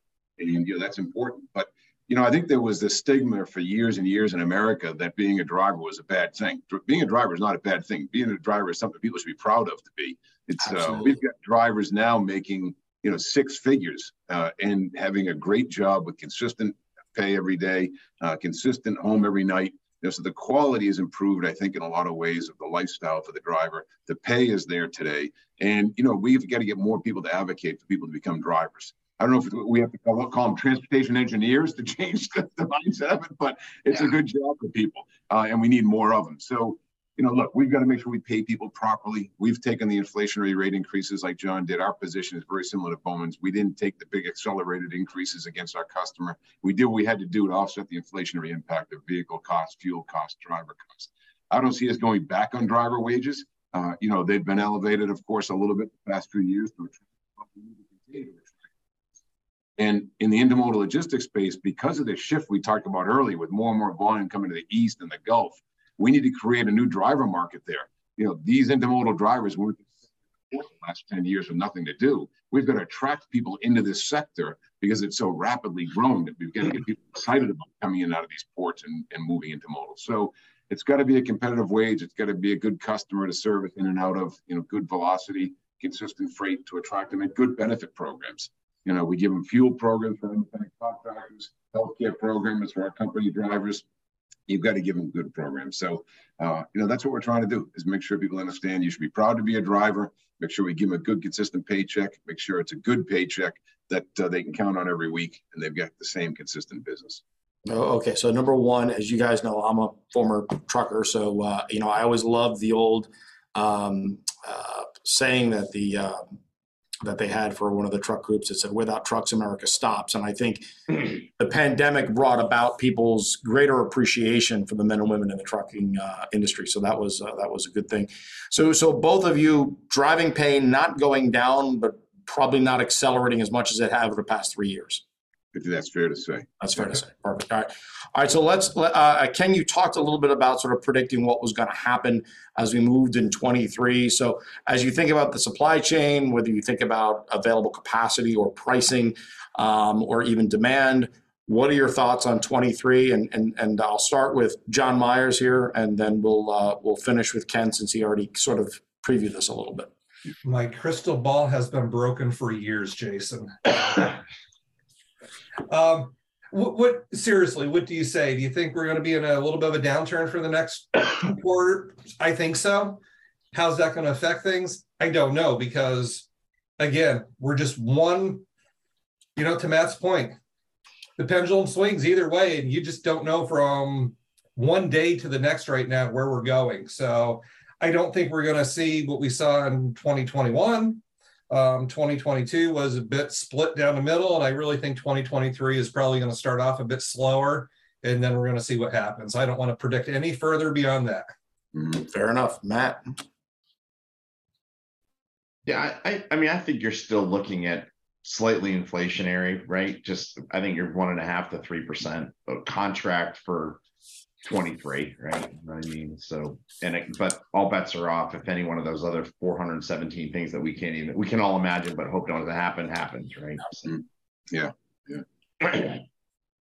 Yeah, I think we're planning on pricing being fairly flat in 23. I think we'll see a volume downtick the first 1 to 2 quarters, especially the GDSM type stuff, as we talked about, Jason. Our customers we're aligning with are similar to what Matthew and John are doing. We're looking for that contract, long-term strategic relationship.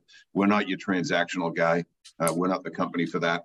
We deal with our customers in a very, very strategic fashion every day. When they call us, we react. We're there to protect them in the long term. We want them to protect us in the short term. We don't take advantage of you in the long term. Don't take advantage of us in the short term. We've got to protect capacity for people. We want to make sure when the market upticks that we're going to be there to support them. So our initiative right now is continue to diversify the service offering so we can offer more solutions to our customers, target areas and sectors that are not as volatile as standard retail may be, and most importantly, take market share away right now, which is what we're doing. So we're pretty bullish in the long term, but we'll have to navigate some choppy water in the next 1 or 2 quarters probably.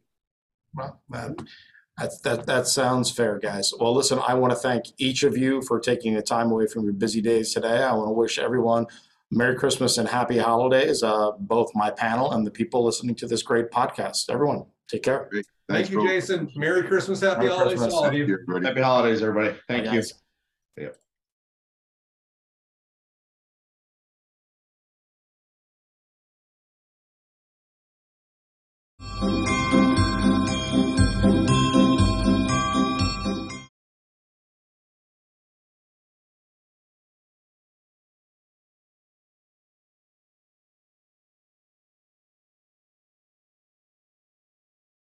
Welcome to the NEARS.org Christmas special. Joining us for this very special segment is Dr. Lauren Starr.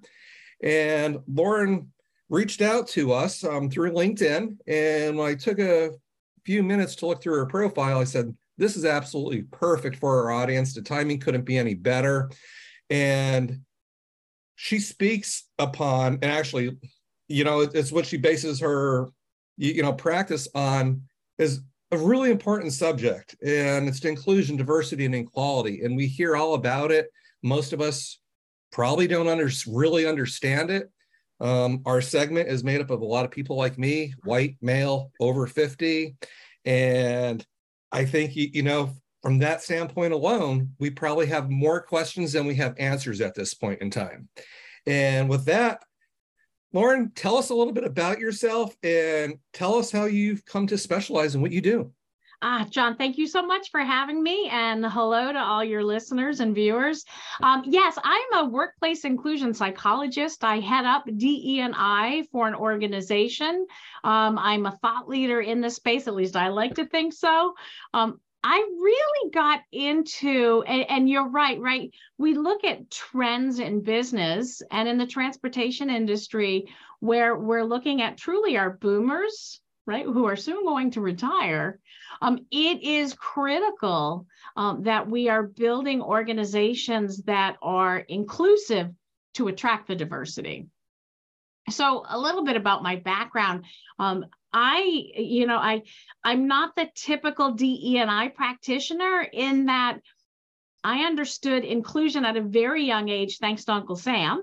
I like to think the military calls it forced inclusion, where, I'm a veteran, and back in the 90s during the first Gulf War, if I couldn't trust the person next to me to have my back, I'd be dead.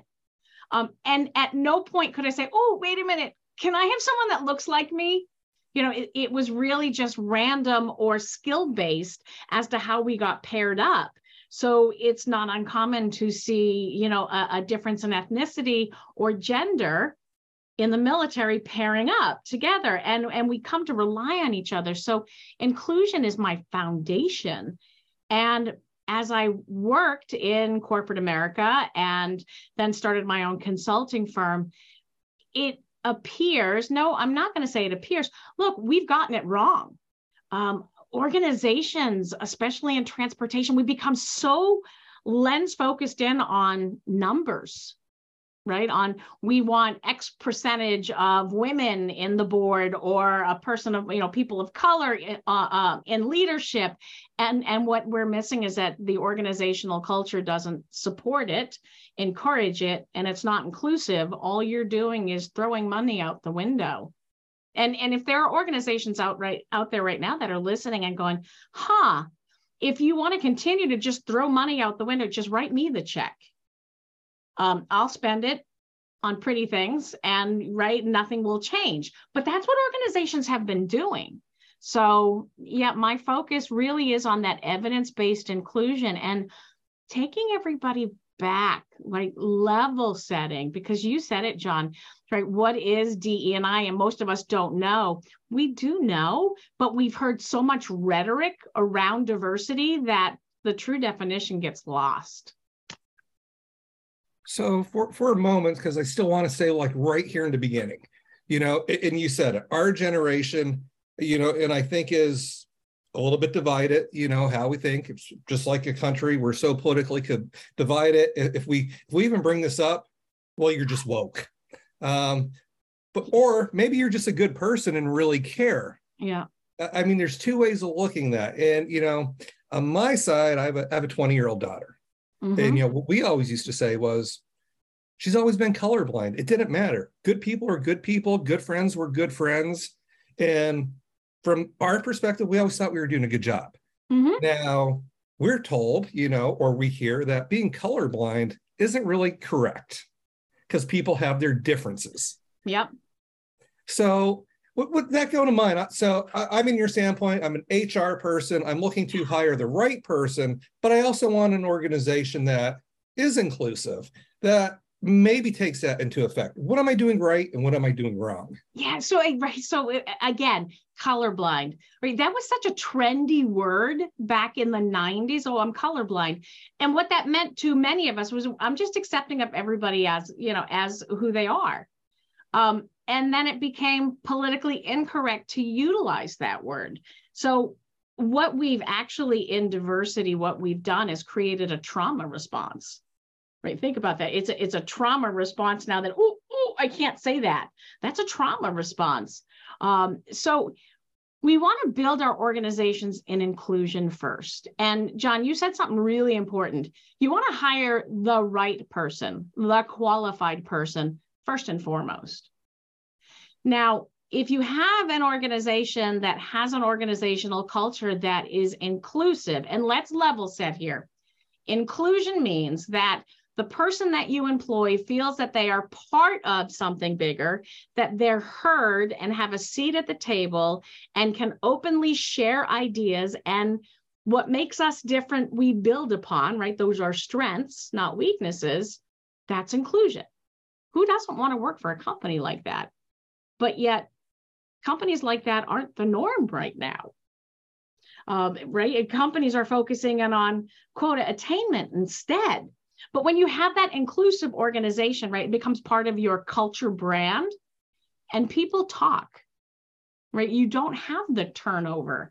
You're seeing higher retention numbers, and we're seeing so much more productivity when your organization is inclusive. We're seeing so much problem solving and innovation goes through the roof because we're starting to not only understand each other in the workplace, but you're now starting to understand your end customer.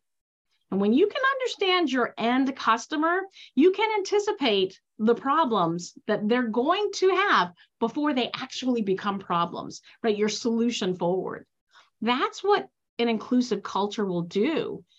And when the word gets out that you're inclusive, diverse candidates, individuals that have different affinities, right? Our affinities are what make us unique. We all have different affinities. My affinities, right? I'm female. I'm a veteran. I have 2 disabilities. Those are what, right? I'm also a mom. I am straight. Those are all my affinities. I'm looking for an organization that's going to take all of those, take me as I am, and build upon that. That's how you attract that diverse candidate that's marginalized. And right, when we talk about diversity in the workforce, we're really talking about attracting a marginalized employee. Okay. So, with that being said, and I mean, we hear about it all the time, it's hard to find labor, period. It is. And one of the questions that I recently heard at another conference I was at, somebody from Disney was speaking. And what that gentleman said was one of the first questions they're asked by millennials or Gen Z coming into the workplace, what is your stance on, inclusion and diversity? And from his standpoint, it's becoming more of a deciding factor than the pay scale is. Mm-hmm. Is this a trend you see continuing? Is this something that is because it is the buzz right now? Or what are, take me back. How did we get here? And is this really the direction we're always going to be going in now? This is the direction. So either get on board or be left behind. This is the direction. And here's the beautiful part, right? We look at our millennials and we look at Gen Z. Let's pick on them for a second. If you have any negative connotations around millennials or Gen Zs, we raised them, right? Those of us that are Gen Xers and baby boomers, that's my fault. Yes, I raised an empowered child. And you know what? Everybody likes trophies. Even I like trophies. So let's take that off the table. They are products of their environment, and they have been hearing from their parents and grandparents about exclusion in the workplace. So naturally, they want inclusion in the workplace. They also work at a much faster pace than traditionalists and baby boomers and Gen X, because they get technology. They absolutely get, right? They're the technology hub at this point. And they want to see a workplace where they're valued, because they've listened to their parents complain about not feeling valued in the workplace. Yes, this is the direction we are going, right? Organizational cultures right now, the book of business is absolutely transformational, which means everything matters. Look, in the 80s and 90s, it was transactional. You give me this, I give you that. You buy a train ticket, you ride on the train. Okay, if the seat was ripped, you know what? You bought the train ticket, you're going, it's going to get you there. Done story. If you have a conductor that's rude, whatever. If you have an all-white staff, it is what it is. It's transactional. I bought a ticket, I'm getting to New Jersey. It's not how it is today. I know when I ride the train, I am buying an experience. And that's what we call transformational business. Same thing with shipping product, right? It's an experience. Look at what Amazon just did for their drivers, right? You can say thank you to your Alexa, and that driver will get an additional $5 in their salary as a thank you, right? It's the experience, right? Amazon is now going, okay, how do we get our drivers to be more transformational? I love my drivers. They've become part of my family because I receive a lot of packages. And they become an extension of the family, which keeps me buying from Amazon rather than jumping to another store. Right? That's transformational. And inclusion and diversity is at the core of that transformation. We are globalized now. We're no longer just a national business. We're globalized. We need to catch up. So let's factor in, the thing we've all been talking about for the past couple of years. COVID comes along, totally changes the way we do business once again. So now many companies are meeting just the way we're talking. Yeah. There's no office environment. There's no ever going into the office. And this is how business is being done, which has to create yet another factor. Say I'm a small company. I'm not an Amazon. I'm not a Disney where I have a big staff, but I'm a small company. I'm a supplier. I'm a machine shop. How do I start, from the basics? How do you change the mindset? Or how do you say to that guy with a crew of 30 people? Yeah. If you really want to get talent, if you really want to get somebody under a certain age to come work for you, they're looking for, you're right, an experience, because they want to be accepted. They want to be appreciated. And maybe they don't want to come to work at 7 o'clock in the morning. Maybe that's what the job calls for, but things have changed. Mm-hmm. So how do you take somebody, that is coming to you and is just saying, listen, I can't hire people. They tell me, I have a bad attitude because all my people look exactly the same. I have expectations that might not be realistic anymore. Like, how do you even start that conversation with somebody? Yeah, I think we first have to take a look at where are you located, right? Because diversity is part, right? It is going to be based on your community. If you're up here in New Hampshire, the only diversity we typically see is what type of flannel you're wearing and whether or not you're carrying a gun. Right? That's diversity. So it can't be a shocker that when I go into my, service stations or whatnot, that the majority of people that work there are white men. Can't be a shocker there. So, I always say, well, what's your community look like?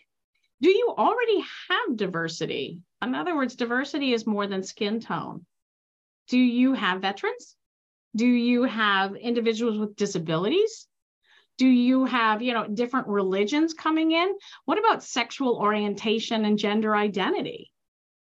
Where is that in your diversity scheme? Because you're probably more diverse than you think. What jobs don't you have to have in the office? I mean, I think if anything, COVID has really helped organizations become more diversified, because now you can hire someone in Florida or someone in Alabama that might be in a segment population that is more marginalized, right? We can now find those call center attendants that have more diversity because our reach is bigger. So we have to start, as a business owner, that's, what has to be here and what doesn't have to be here.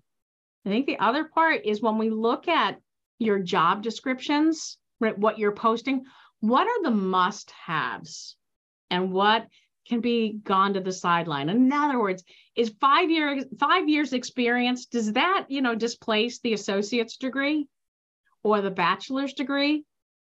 If you need a certification, how are you going to help your employees get that certification? Right now, we're starting to reach into communities that may not, right, that are socioeconomically challenged, and we can pull them in and train them and help them get ahead. So there's a lot of different ways that we can bring in diversity. Diversity is not the issue, right? We want to make sure that these employees that we bring in that are diverse stay. And if you're not inclusive, so then we take a look at what is the culture like. And I hear you, 7 a.m. in the morning, that's a tough call. That's going to be a hard sell for me to be in the office at 7. I'm in my office at 8. It's only an hour difference, but that's 7 o'clock. How do we incentivize our employees to be there at 7 o'clock? Hey, maybe it is as simple as, I know this is going to shock you, providing bagels in the morning for breakfast. Because I know if I'm leaving my house at 7, I'm not eating breakfast. So it could be, coffee and bagels every day. You come in, you have coffee and bagels, quick and easy, but it shows that you appreciate your employees, right? Have conversations with your employees, let them get to know each other and listen, right? Part of the foundation of inclusion is listening to your employees and letting them solve the problems themselves. So you're bringing in Gen Z and millennials, and they are used to being told how to solve problems. Let them solve the problems themselves and let them fail, and just be there to support them in that failure, right? Help them learn from that failure. The last thing you want to do is is creating a workforce that's constantly coming to you with their problems. And we see this in transportation. There's a lot of news about transportation right now. I mean, it's a hot topic. And as an inclusive workplace psychologist, I cannot believe the state that we're at, that we're arguing over 7 days of sick time. Who isn't given? McDonald's gives sick time. Like, it just blows my mind, right? Those are organizations that you're not going to attract and keep the talent. You're creating a revolving door. And honestly, John, this year in HR, it costs a fortune to replace an employee. It's 1.5 times their salary at entry level. It's a lot of money. And, it's so much cheaper to retain. But oh my God, yes. And you hit the nail on the head. A few statements that you said, because number one, I didn't even think about degrees as part of diversity, right? Mm-hmm. And one reason as a transportation industry, we are where we are at, because my generation, the boomer generation, we're all told when we were in high school, you needed a 4-year degree. And then you probably needed a master's degree because, if you want to be in management, you need an MBA. And then, then you need certifications, and then you need this. And this is what was preached for 20 plus years. Oh, yeah. And now here we sit. There's not enough electricians. There's not enough mechanics. There's no welders. there's nobody that wants to drive a truck because we put a stigma on VOTEC. We did. And, the only people that went VOTEC were the stoners or the stupid kids. And that's what was said by guidance counselors. Trust me, I absolutely hear you. And what kills me is, right, so I'm adjunct faculty at a local university, and I'm like, so you're getting a 4-year business degree, and you'll be lucky to make 38 when you graduate. Like, you would make more money if you went with the trade first. Here we find ourselves. We need all these trades because what everybody forgot about, the people who were skilled in their trades, they've retired. Yeah. They've moved on. And now we have but I've never, just myself, I've never looked at that as part of diversity. It is. And so do you think, and just coming from that standpoint, let's look at the bigger corporations down to the smaller ones. Do you think that mindset is still there of saying, I don't need that 4-year degree? I really want that person who's been out there proving himself, working hard. And that might be my next candidate for the management position, an executive position. Not, he only has a associate's degree or he only has 20 years experience. I will take 20 years experience over a master's degree. Like, let's be honest here. You cannot replace applied knowledge. You can't do it over book learning. We're slow to adapt. So, and even in transportation, you're slow to adapt. We're still requiring, I'm not talking about certifications, but we're still requiring that associate. My brother's a truck driver, and he just recently got dinged on his performance review because he doesn't have a 4-year degree. He's been driving a truck for 30 years. He's like, I'm not going back to school to get a bachelor's degree. He's a veteran. He's like, I'm like, I love driving. Right. I sit back and I'm like, what do you need the degree for? You have all this experience. He's like, I manage the night shift. I do this, but now they're saying for me to advance, I need to have a degree. And I said to him, go back to them, ask them what exact courses do you need? What skills are the gap versus the degree? Because it's cheaper to build skills than it is to go after a degree these days. And degrees are expensive. Even the cheapest of cheap, you're looking at $30,000 a year. I have a daughter that's a sophomore in college. I know all about it. It's crazy. It is. It really is. It's crazy. I said to my kids, I have 3 kids, and I'm like, if you're not going like pre-med medical or engineering, I'm not paying for it. Because those are the 2 areas that you must have a degree in. Like, if you're going to be an engineer, you have got to know advanced math. And sure enough, I have 2 engineers and a pre-med student. Well, congratulations on that. But, right? Like, I mean, it's too expensive not to.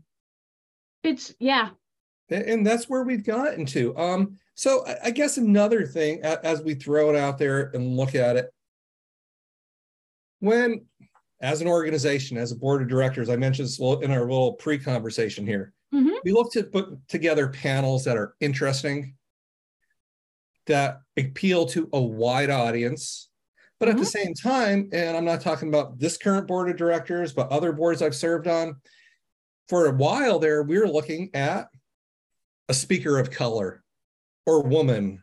And finally, after a conversation with someone doing a podcast just like this, they said to me, I want to be picked because of what I know, not because of what color that I am. And I think, that mindset doesn't only transfer over to, looking to put together a conference, but I think employers look at this mindset a lot of time too, because, look at a TV commercial. We want a TV commercial that represents everybody. Yeah. And that's fine, right? I mean, because if they're a good actor, they should be acting. That's the way I look at it. It doesn't matter. It's skill set, but we also want to represent, and I guess that's the equality part of it. And of course, every toothpaste commercial shouldn't only be a white person with shiny white teeth brushing. Sure. There's other people that brush their teeth. There are. But with that being said, am I right in saying that's still a mindset just in a lot of places that it's one or the other, and trying to find that alignment is probably where we're at right now? I think alignment is where we're at. I think, right, representation is very important, right? In DE&I, in society, representation is extremely important, so that we see that full picture, because we haven't seen it. That being said, it has to be quality representation. We don't want to have representation just for representation. When I get tagged to speak at diversity conferences and we get on a Zoom call, they go, "Oh my God, you're white." And I'm like, "I know." Or I look around and go, "Am I? Who knew?" And I said, "Well, my affinities, and I'll share them." And they're like, "Are you in a wheelchair? Are you white in a wheelchair?" Because we could spin that. And I'm like, "What do you mean spin? Don't bring me on board because I have a disability. You want to bring me on board for my thought leadership. You want to bring me on board as a speaker because of the skills and the talent that I bring to the conference." And when I have organizations or conferences say, "You're not the right color for us," I tell them, "That's fine. Don't want to speak at that conference anyways, because your core message is going to fall flat, and you're not going to get what you're not going to get what you think you're going to get from someone that is different than me." So same in the workplace. In a perfect world, okay, throw politics out of it, throw being woke out of it. If you had to say to an HR team, or if you had to say to a board of directors, this is where you should be at, this is what you should be doing, like in brief, how would you approach that? What would you say to somebody? If I'm approaching an HR team, it is all about your culture. It is all about your culture right now. Do you have that inclusive organizational culture? Do your employees feel that they're heard, that they matter, that they're part of something bigger? Because from a generational lens, the millennials and Generation Zs are outnumbering the rest of us that are retiring. This is your new workforce. And we know inclusion builds retention. So that's the first step. And then if they say to me, "Oh, yes, we absolutely are inclusive," then I always say, "Show me your retention numbers. I want to see who's leaving. I want to see how many are leaving," because really retention numbers show you exactly how inclusive the organization, right? Companies leave, or employees leave, due to culture and leadership. 1 and 2, salary's number 5. So, the misnomer, "Oh, we're not paying enough." No. People are leaving because of your culture first, and then your leadership. And I think we still need to look at that and then apply diversity. But if you don't have that inclusive organizational culture, just write me the checks that you're going to be spending on the lack of retention. So, and do you, obviously, I do this with the financial analysts, like ESG. Everybody's concerned about ESG right now. I'm not going to invest in your company unless you have these policies. And they're so wishy-washy at this point in time, right? They're making it up as they go. And I think, a lot on this topic too. They make it up as they go, but this is personal, right? This is personal to the kid graduating high school. To somebody like your brother that's been employed for 30 years and all of a sudden saying he's not good enough because he doesn't have a bachelor's degree. And I think, that's the part that, I sit back and think about. It's like, I am so happy I'm nearing the end of a career, not just starting out in a career, because again, I don't know if I'm always right, because I have my thoughts. Absolutely. And you try to be open to everything. I think if you're half decent of a human being, you're going to be accepting to everyone. You don't have to agree with everything, but you're going to be accepting. And to me, I think that's the biggest challenge, right? Because you're raised with your norms, and we're too far along to really change those. We could change perceptions, but can we? Maybe, right? So, you want to be receptive to that pain in the butt kid that's just in the workforce that, we don't have a cappuccino machine in the office and he really needs his cappuccino before he could start his day. Yeah. But at the same time, you see the talent and the potential. So is he a problem? Is he an asset? Or am I the problem because I have to start to recognize these things just a little bit better? Yeah, you're the problem. Right, or you're not going to retain that asset. You're not going to retain that talent. If your worker wants a damn cappuccino machine, they're $69. Go buy a cappuccino machine. I know, right? And we are not. And let me take a step back there.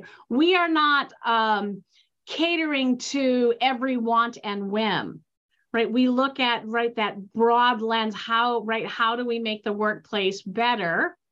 If it's that cappuccino maker, if that's what's going to get him into the office at 7 a.m., it's like the bagels, it's like the coffees, right? It's how do you make the workplace better? Trust me, he won't be the only one that's using the cappuccino machine. Others will as well.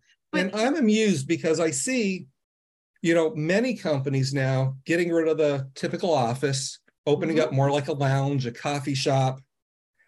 But not only that, they're introducing alcohol into the afternoons, which, again, our generation would be, we can't really have that. Did you catch my face there? I was like, I hate that. That's an HR nightmare on liability. But they're getting a generation that typically don't talk face-to-face, talking face-to-face, because I got a 20-year-old, I could tell you, she's typing into a phone texting. Yep. I'm not positive she actually has conversations on her phone that involve voice. I know. Or she's pre-recording a message and sending it. I know. Trust me, I know. So, in a lot of ways, I see that's a lot of ingenuity of people recognizing you might work remote, but you still need to have face-to-face personal conversations, because great ideas come out of conversation, not text messages or Teams messages or whatever else we're using this week. And I think that's a way too for, Joe, who's never met Kathy besides nasty email exchanges because they're always working at opposing ends, to sit together in a room and actually have a conversation that doesn't involve widgets, right? Yeah. And absolutely. So I think, from my perspective is the world is changing. Some companies adapt faster than others, but I always question if the company is doing it right. There's extremes, and I think it just seems we're always at extremes with each other when it comes to topics anymore. And that's why I said, if you had, and I know I'm putting you on the spot, do you have an example of a company that is doing it right? Oh, God. Right. Like I'm thinking like transportation companies that are doing it right. I think we have companies out there that are trying to do it right. Right. We look at one of the largest passenger lines, Amtrak. They are trying to do it right. And here is where there is the miscommunication, misunderstanding. Are we focusing on the D, the I, or the E? And how do we build that workplace culture to support our employees? In my book, Evidence-Based Inclusion, I walk you through that inclusion paradigm of, starting with awareness and making sure everybody's on the same page and what those outcomes look like, and then launching into level setting and diversity networks or employee resource groups and, initiatives that will drive. But it comes back to allowing in inclusion, your employees drive inclusion. Top leadership supports it, but it's every individual employee. In diversity, leadership supports that, and the employee really doesn't have a role in that. So again, it's building up your culture to support the employees that you're bringing on board. And you're right, Zoom and Teams. Yes, we can see each other face to face, but now we're starting to recognize different environments that individuals live in, but that does not replace the face-to-face connection. We need to be creating a safe space in the workplace where we can have these difficult conversations. I keep joking around with my family. I think my next book is going to be called Diversity Trauma, because we have 60 years of trauma in the DE&I space, where we don't know what to say anymore. We don't know what to do anymore. What's politically correct, what's not politically correct, what'll get you fired, what won't get you fired. We need to stop that. We need to breathe a little bit. And it doesn't matter what industry or what size your organization is. Employees, for the most part, want the same thing. And so I think that's a great place that we're going to end this podcast on, because there's so much more to talk about. And, you know, knowing that you're based up in New England, we have conferences there at least once a year. So I'm hoping when we reach out to you, you could agree to actually come and speak at one of our conferences. I will, absolutely. Because to me, it's just been fascinating. I hope I didn't say anything that's going to get me in trouble, but that's the point of this conversation, right? Because we're all going to say something that gets us in trouble at some time. And with that, I know you have a website. I know you have a few books. So please, by all means, tell us how people can reach out to you and what you're currently out there pushing. So I'll keep it really simple. Just go to Dr. Lauran Starr. That's LAURANSTAR.com. You'll see my latest book on there, Evidence-Based Inclusion. It's time to focus on the right needle. I am 100% evidence-based. If I don't have an ROI on an initiative, it didn't make it in the book, which is nice. And you can connect with me on LinkedIn. And I'm here. I'm in your corner. Don't feel like, oh, if I ask her a question, I'm going to get a bill. That is not how I operate. I'm here to support you. If you have questions, just reach out and ask me a question, and I will absolutely give you an answer. But go to my website. That's the easiest and cleanest way to get in touch with me. Well, I really appreciate your time. I wish you and your family a very Merry Christmas and a Happy New Year. Yeah. And I really look forward to speaking to you once again. I love it. Let's do this again.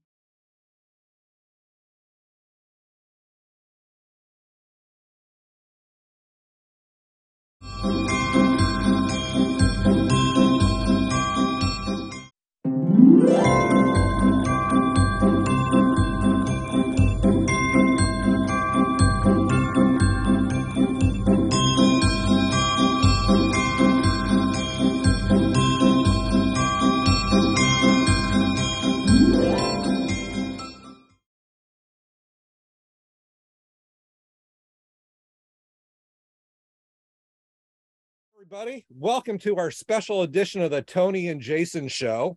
This is our NEARS.org holiday Christmas special, and this is sponsored by Cowan, and we do have Jason on with us, and I'll let him do his little Cowan overview after. Of course, we let brains go before beauty. So, Tony, take it away. I refuse to talk now. Don't hate me because I'm beautiful, Tony. That's not why. Happy Christmas, everybody, and to John and Jason. I'm supposed to give a quick overview. We're in a really interesting time. By the time you watch this, we'll be past this short-term rail crisis on labor and the contract.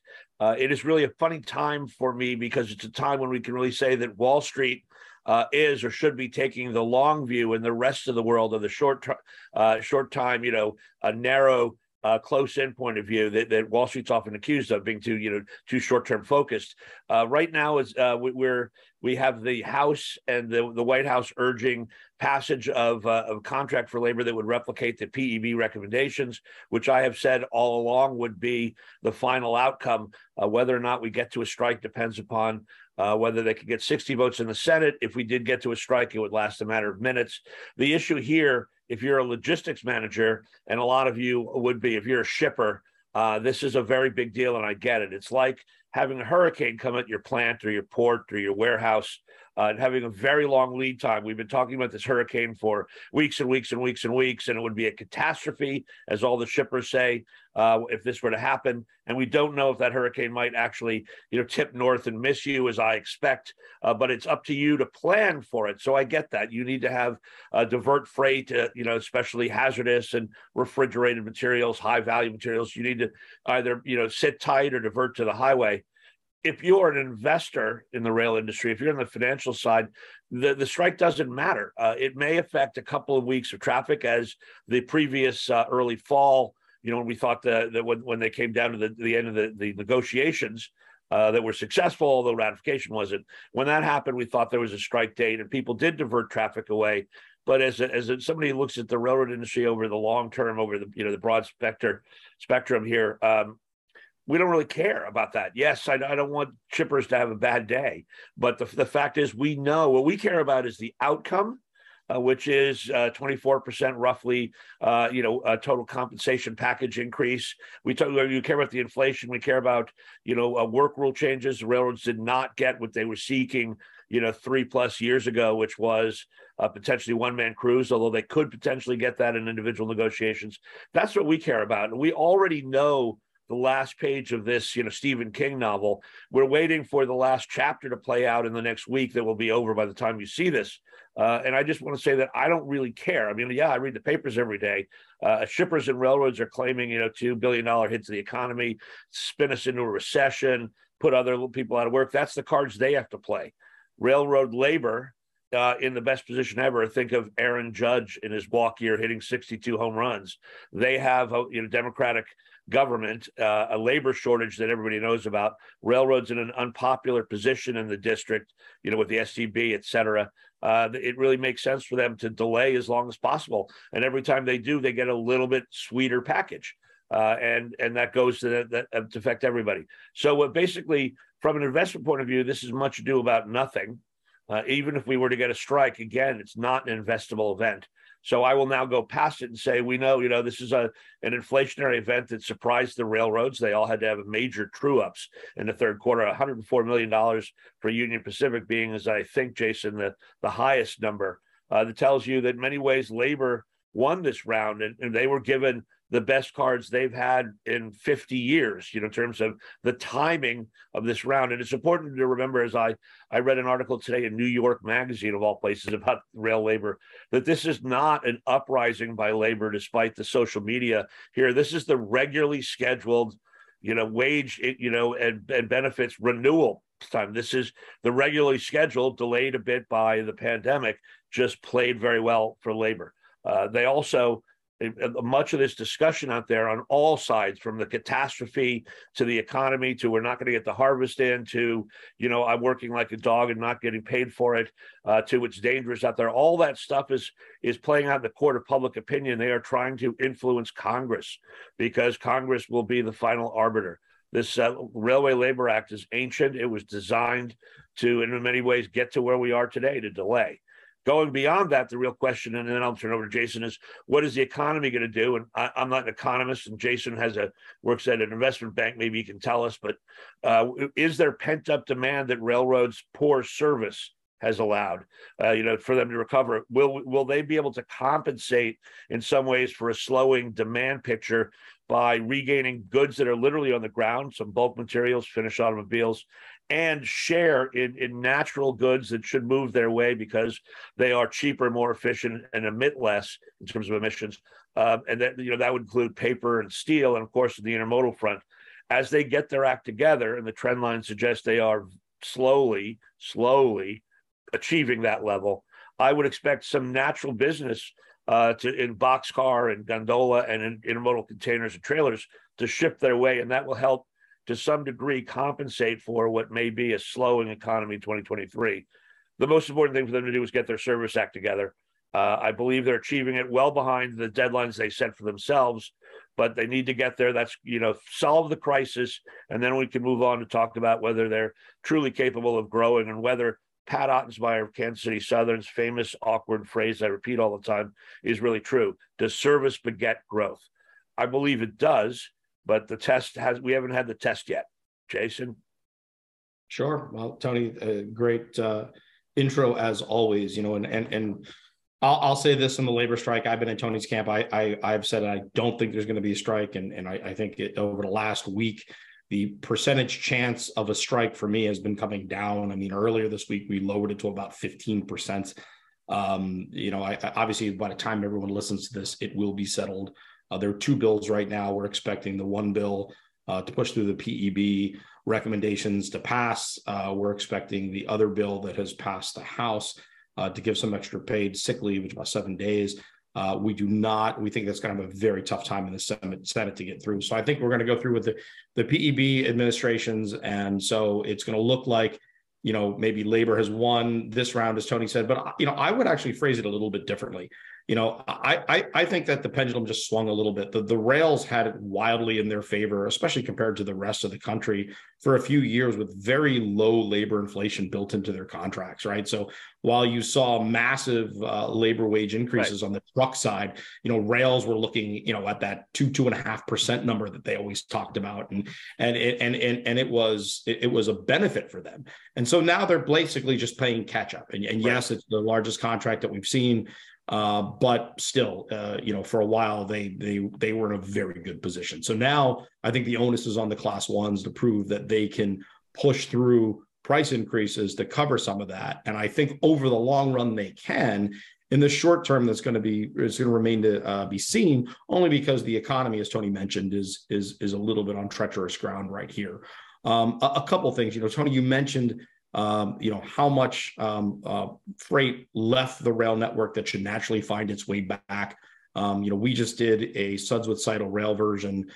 There was a very large short line on who basically said, hey, listen, we think we lost 3 to 5% growth to the railroads pushing away freight and congestion this year, whether it's that or whether lack of cars or whatever you want to call it. 3 to 5% is what they said. Right. So that's a significant amount when you start, if you start averaging that and pushing it across the rail space, that's a lot of money that's left the rail space in 2022. And you really think about it over the course of 2022, it's probably more front half loaded than it is back half loaded, because we're now finally starting to see some of the service issues abate. They're getting better. They're not perfect by any stretch of the imagination, but they are getting a little bit better. And that's because I think we've had some success in getting a lot of railroad workers through the system now and out into the networks and helping out a little bit, to be blunt. I think longer term, Tony's right. The strike thing's a blip. We got to look longer term. I am of the belief if we get improved consistent service and better supply chain visibility, the railroads will have freight coming back into their networks long term. That is the call at Cowan, and I think Tony would agree with that as well. Yes. But it remains to be seen, one, if the rails can get their service consistent to where it needs to be, and two, how long it will take to get proper supply chain visibility for their shipper clients. Right, those are the two main things in my mind. In terms of other big trends, we just put out a big 90+ page report on permanent changes in the supply chain. We talk, about reshoring and nearshoring. We talk about ESG. We talk about reverse logistics being a big trend out there for supply chains. And then, we also talk about shifts on freight and where they're landing right now. You saw a big shift in 2022 of freight going to the East Coast from the West Coast for a variety of different reasons, right? And a lot of that freight will naturally find its way back to the West Coast because it just makes more sense. However, our proprietary surveys have shown that, about 10% plus is going to stay on the East Coast. And that's according to the people who shifted the freight. So we just went out and asked them. And I think, if you look at the Port of LA, Gene Soroka has come out and said he thinks he's going to lose about 5% of that freight. So we're at 10, Gene's at 5. But again, you're going to have some sort of a benefit, I think, or a potential benefit for some of the East Coast railroads. And in terms of the economy, we think it's on sort of shaky ground here. I would categorize the current state here as we head into the holiday season as peak never really happened, or as I call it, really was pulled forward a bit. But, we're not falling off a cliff just yet. John? I would see, you mentioned the freight moving to the East Coast, and that's a very big deal. The railroads all benefit. The intermodal community benefits from LA Long Beach growth more than anything else. Obviously, if you get into the East Coast, you're much more truck competitive. The distances are shorter. Rail share is significantly lower. So when people argue that a new service is open up in Savannah and that will be good for Norfolk Southern or CSX, they're missing a point that they would much rather take it from Chicago. I think we will see some flow back there. I don't. Your number seems high to me, but I agree that a lot of it will stick. This will be the second big time that we didn't talk about labor. Maybe ultimately the bigger labor issue is what's happening in the West Coast dock workers, and this is the second time this century that their labor issues and their refusal to allow autonomy and technology to come in and play its role is costing their own port share. They are taking a short-term viewpoint. In 2002, when they struck, it was a pretty big hit to the economy. It was right in the middle of the peak season, back when we had more sharply defined peaks. I believe Walmart then, and probably still now, the largest importer, but then really the tremendous player in the business, had about an 80% of their business coming in through Southern California, and they've now gone to a 4 or 5 port strategy, which everybody else has replicated, and that's a permanent share loss. Now, LA grows so much, LA Long Beach, in some ways they don't notice it, right? They will, if the economy grows in 2023, or say for the second half of 23 and 24, they're going to grow. And that's good, but they will have lost some permanent share. I eventually expect a bifurcation of East Coast goods from low value to high value, because it still is 2 weeks faster, up to 2 weeks faster coming into LA, getting on a train. I just had my RailTrends conference 2 weeks ago. We did not talk about labor because they were in the middle of the ratification process. There really wasn't much to say then, but there was a lot of talk about cultural change, a lot of talk about railroads, from the railroads, about really having a growth mandate, obviously the CPKC story, et cetera. But really the most notable piece, aside from a fiery goodbye speech by Jim Foote of CSX, when he had, having already retired, had no holds barred and didn't bar any of them, was Chairman Marty Oberman of the STB, really giving the most impassioned and really, I think, best, I would call it an attack on the railroads, calling it, their hit to the economy because of the labor situation prior to the current one, with all the numbers in it. So the response after this speech was that the railroads really need to have a cultural change in order to affect permanent growth potential, to be able to not just recover, but when the economy then recovers, not to have their service levels slow down as growth goes up, which has been the historic pattern. And one of the things that they all agreed on, this was, regulators and railroads and shippers that were there, as well as outside observers like myself, was the need to affect a better relationship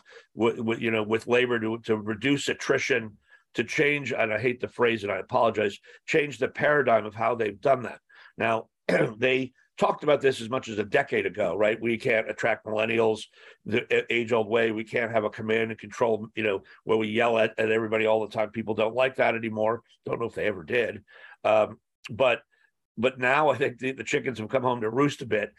Jason, I also agree with you that when I call this a victory for labor, in many ways, this is just a truing up of the natural inflation they should have, they would have been accruing if they'd had annual deals. It's not, and it's also something they can easily absorb as they are supporting a PEB based, answer. So, this is labor won perhaps what they should have, what one would have ordinarily, under ordinary circumstances, expected them to win.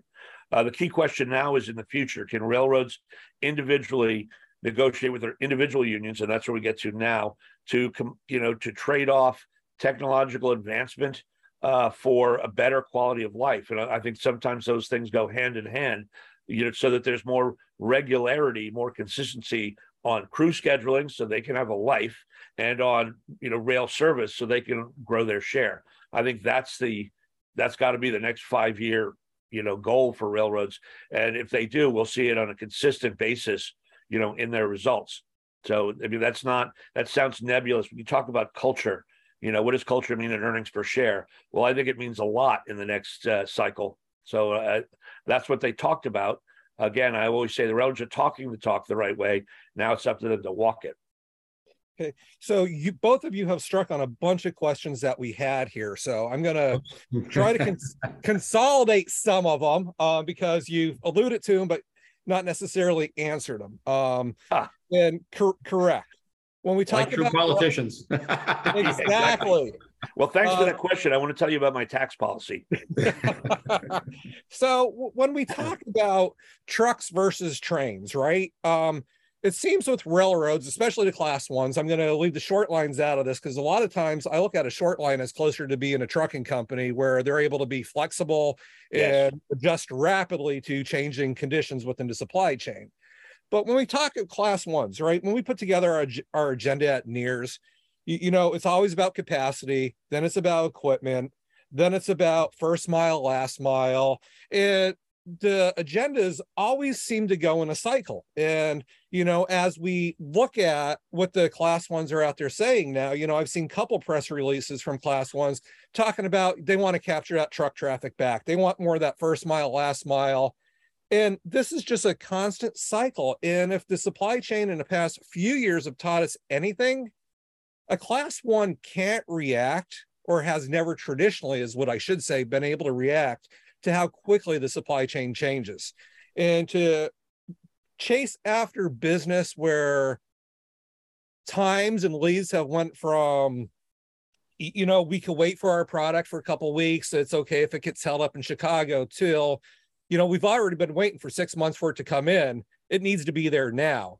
We've already, past 2 years, we've missed seasonal shifts and pushes. You could argue there's a freight recession, as some people like to say it, but I would argue it's a normalization of freight. So with that being said, do we beat the same drum over and over again? Are these just like buzzwords that we like to fall to in certain types of economies, or what's your take on it? Well, I got two quick ones, Jason. I'll give you a couple quick too. So number one, I think if anyone listening to this think that the railroads are going to become with the class ones will become as flexible as short lines or as flexible as the trucking industry, they're just kidding themselves. Can they improve from where they are now? Oh yeah. I mean, it's just like if anybody asked Tony and I, you think you guys could lose some weight? Yeah, absolutely. From these current levels, sure we can. Am I going to get back to 185? I highly doubt it. So, I think it's about improvement with the class ones from here on out. And that again is going to how they capture some of that freight that has gone away. And you always have that freight that goes away, when you have drastic moves on the pricing side. So, we've seen a huge shift in the spot market, and the larger shippers, the medium-sized shippers, they'll always play a certain percentage of the spot market, and they'll move their freight around, right? And that's them being flexible within their supply chain, right? And in terms of trying to either meet their budgets or exceed their budgets on an annual basis when you talk to them. So I think those are some important things to think about. Can the railroads improve? 1,000% yes, but they're not going to get to anywhere near the flexibility of a trucking company. I would say I have two thoughts on that. One, defending the big railroads, they cannot change in the flexibility that's required, that a trucking company could do on the daily basis.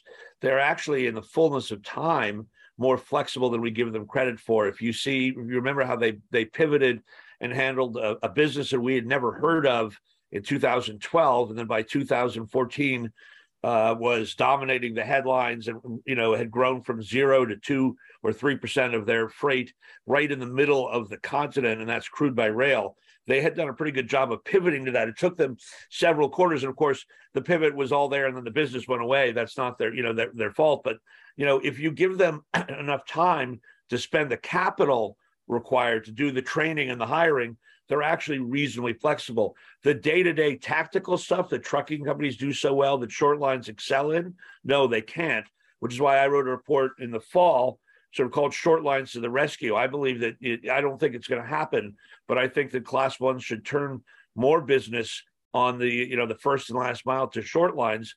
There's a big fear of missing out. Genesee and Wyoming just got a Hyundai plant announced, and I'm sure that some people in Georgia, I'm sure some people at CSX and Norfolk Southern were taken to the woodshed about that. Part of the reason that plant was cited there was they could access both of those class ones.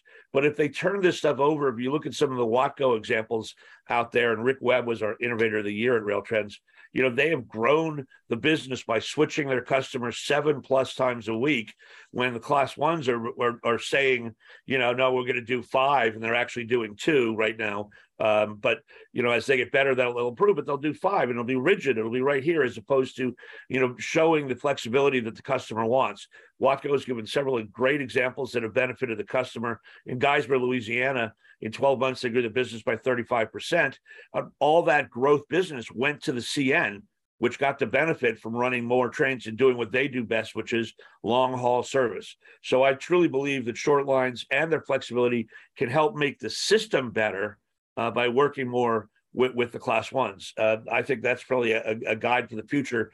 Whether we see that actually happen, I'm not yes, we'll see it. It'll be anecdotally everywhere. It'll happen.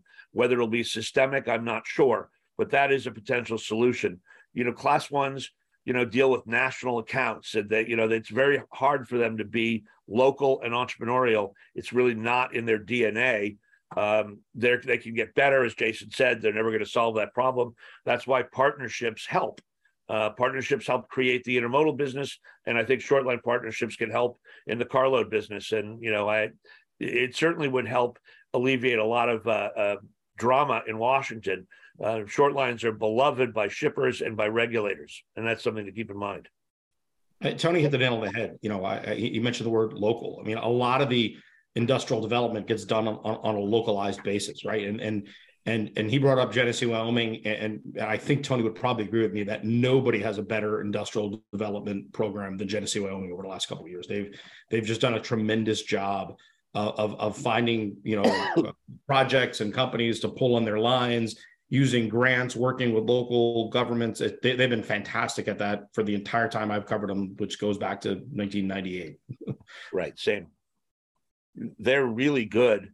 And the short lines in particular, I would say that Anacostia and Watco and RJ Corman, they do this really well. And that's just really because they're fighting for every scrap.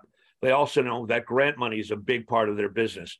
Understanding state as well as the federal Christie grants and whatnot can really put together a package. Yes, class ones can do that, but getting a grant for $1.5 million, it's very hard for a big four U.S. railroad to think about that. That's a little number. It's a big number in a county in Ohio. It's a big number for a short line and for that shipper that wants to expand their plant. Or create a new distribution center. They're also much more flexible using transload. Yes, we hear about it from the class ones. That's an area of big improvement that they can do. They really need to look with the help of short lines and other areas to move beyond their footprint in the ground. Something that J.J. Rouet at CN was really working on. And hopefully, a takeaway from what happened at CN will not be that we shouldn't be looking to feed the beast by increasing, your reach away from your track. Short lines can certainly help with that. One question out there that, is getting a lot of headlines more than the strike probably did is lockdowns going on in China again, where they're barricading people into either the company work camps that they're at or into their houses. Obviously, production slowing down. Apple announced there's going to be delays on the iPhone and all, which means there's going to be chip shortages again, possibly, but also a lot of freight coming into the ports again. What do you see as the long-term impact of what's going on in China? And how do you think that's going to affect, going forward into the next season? Yeah, I think one of the big things that you're going to see coming out of this, and also I think this is also a knock-on effect from what we've seen going on with the terrible war in the Ukraine, is people are worried about their supply chains, right? You have people out there that have a massive percentage of their supply chain exposed to China. And when you look at what's going on now, and when you look at what could go on with a potential invasion of Taiwan and any knock-on effects from that, people are legitimately worried. And I think this is part of a long-term theme that we're going to see over the next 5+ years, that people are going to start moving some of their supply chain. And what's happened the last 18 and 24 months, in some ways, has been good for people in our industry, because I think a lot of companies, a lot of CEOs, they kind of knew about the supply chain. I'm not going to say no one knew what it was, because clearly they did. Right. I don't think they were educated to the level that they should have been about their supply chain. And now they are, and now they're really looking at it. So I think we're going to see supply chain shift globally more in the next 5 years than we've seen the previous decade. I'm not a big believer in reshoring as a major factor, certainly over the intermediate term, for goods that railroads carry. For example, iPhones and chips. Chips are very important for the auto industry, but railroads don't carry chips. Chip factories are being built back here. PPE and other things, nearshoring, and then different shoring, right? If into other parts of Asia will be a factor. Certainly, China is putting itself in a position where people are looking for alternatives. It's a slow process. There are advantages to China despite the political situation and the terrible way they're handling, the pandemic. because of the density of manufacturing in these various areas and whatnot. So I think it is a factor, but it is a slow factor. Now, nearshoring may be. It's sort of a race between which is the more inept financial government, China or Mexico, because while Mexico is a great opportunity, it's the economy of the future, as they say, and it always will be. Clearly, from a rail perspective, it's a great opportunity, right? But AMLO, who is, in some ways a friend of the railroads because he needs, the goods movement and he needs GDP, et cetera, also has, tried to put the kibosh on refined product shipments by inspecting, trains and doing things to delay and break up that supply chain. That was a great growth opportunity. It will be a great growth opportunity for Kansas City Southern. And now, of course, he's talking about banning essentially U.S. corn, the largest export of the U.S. into Mexico, because based on hormones, GMO issues, but really is a political ploy to, the peasant farmer class in Mexico, which is part of his big base, where he comes from. It's ridiculous. There's not enough corn really in the world if you exclude the U.S. to move in and solve their problems, even if Brazil moves up. So these are just ways in which he is slowing down what might have been a faster movement to building up Mexico. His support of his own energy industry, Pemex, and their utilities is so anti-green that even large U.S. manufacturing companies are afraid to move there because of the ESG impact of building more in Mexico. That's really more a rhetorical threat. It's something that Joe Henricks of CSX, who the new guy who came in from Ford, and we should talk about succession issues, but he has talked about his experience in between our administration, previous administration, and Mexico of building cars there. There are more impediments put up than you think that they would be, given how important that is to their economy. I believe that this too shall pass, and Mexico will remain a tremendous opportunity and a tremendous growth source for North American railroading and for all of us and for us as consumers. But the administration there is acting much like the administration in China, not necessarily in its own long-term best interests. Okay, let's talk a little bit about, you brought it up, we have some new CEOs coming to the fold. We see some mergers happening again and that's just is purchasing a short line, I believe. Obviously CSX wrapped up Pan Am. But let's talk about, the big picture here with the class ones. And also let's not leave out activist boards, because obviously we know that had an impact on CN. So going into the new year, what do you see as really the big picture on the class ones? And Jason, I'll let you discuss a little bit too on the trucking side of things. Werner just made 2 acquisitions, which is very uncharacteristic for them. And, we know the trucking industry is going to see a lot of impacts, I think, in the next year. So as far as the big picture, what do you see? Well, I'll let Tony handle it first, and then I'll jump on with any comments and then talk about some of the trucking stuff. Tony, go ahead. So one of the things that's important to Jason and I, and ultimately important to the people who are watching this later, are the investor days that are coming up, one of which will be done by the time you actually see this, and that's Norfolk Southern. There's also both Canadian railroads, and those are where the really important meetings, because they lay out 3- and 5-year plans, and we also get to see, and evaluate their bench strength and whatnot. Norfolk Southern and Canadian National, which will be doing theirs in May, have both announced new chief operating officers that were somewhat surprising moves in the last little bit. One was bringing back one of the old gray hairs at CN, Ed Harris, and the other Norfolk Southern's promotion of Paul Duncan. Just replaying greatest hits, Tony. Replaying the greatest hits. They're replaying the greatest hits. Exactly. It's funny, you think, which other old timers are going to, will Jim Foote come back as a chief marketing officer somewhere? Paul Duncan is considered a rising star in Norfolk Southern, and the world will get to have a better sense of him in a week. But also, they're going to talk about what you just said in terms of M&A. They did just purchase for $1.6 billion.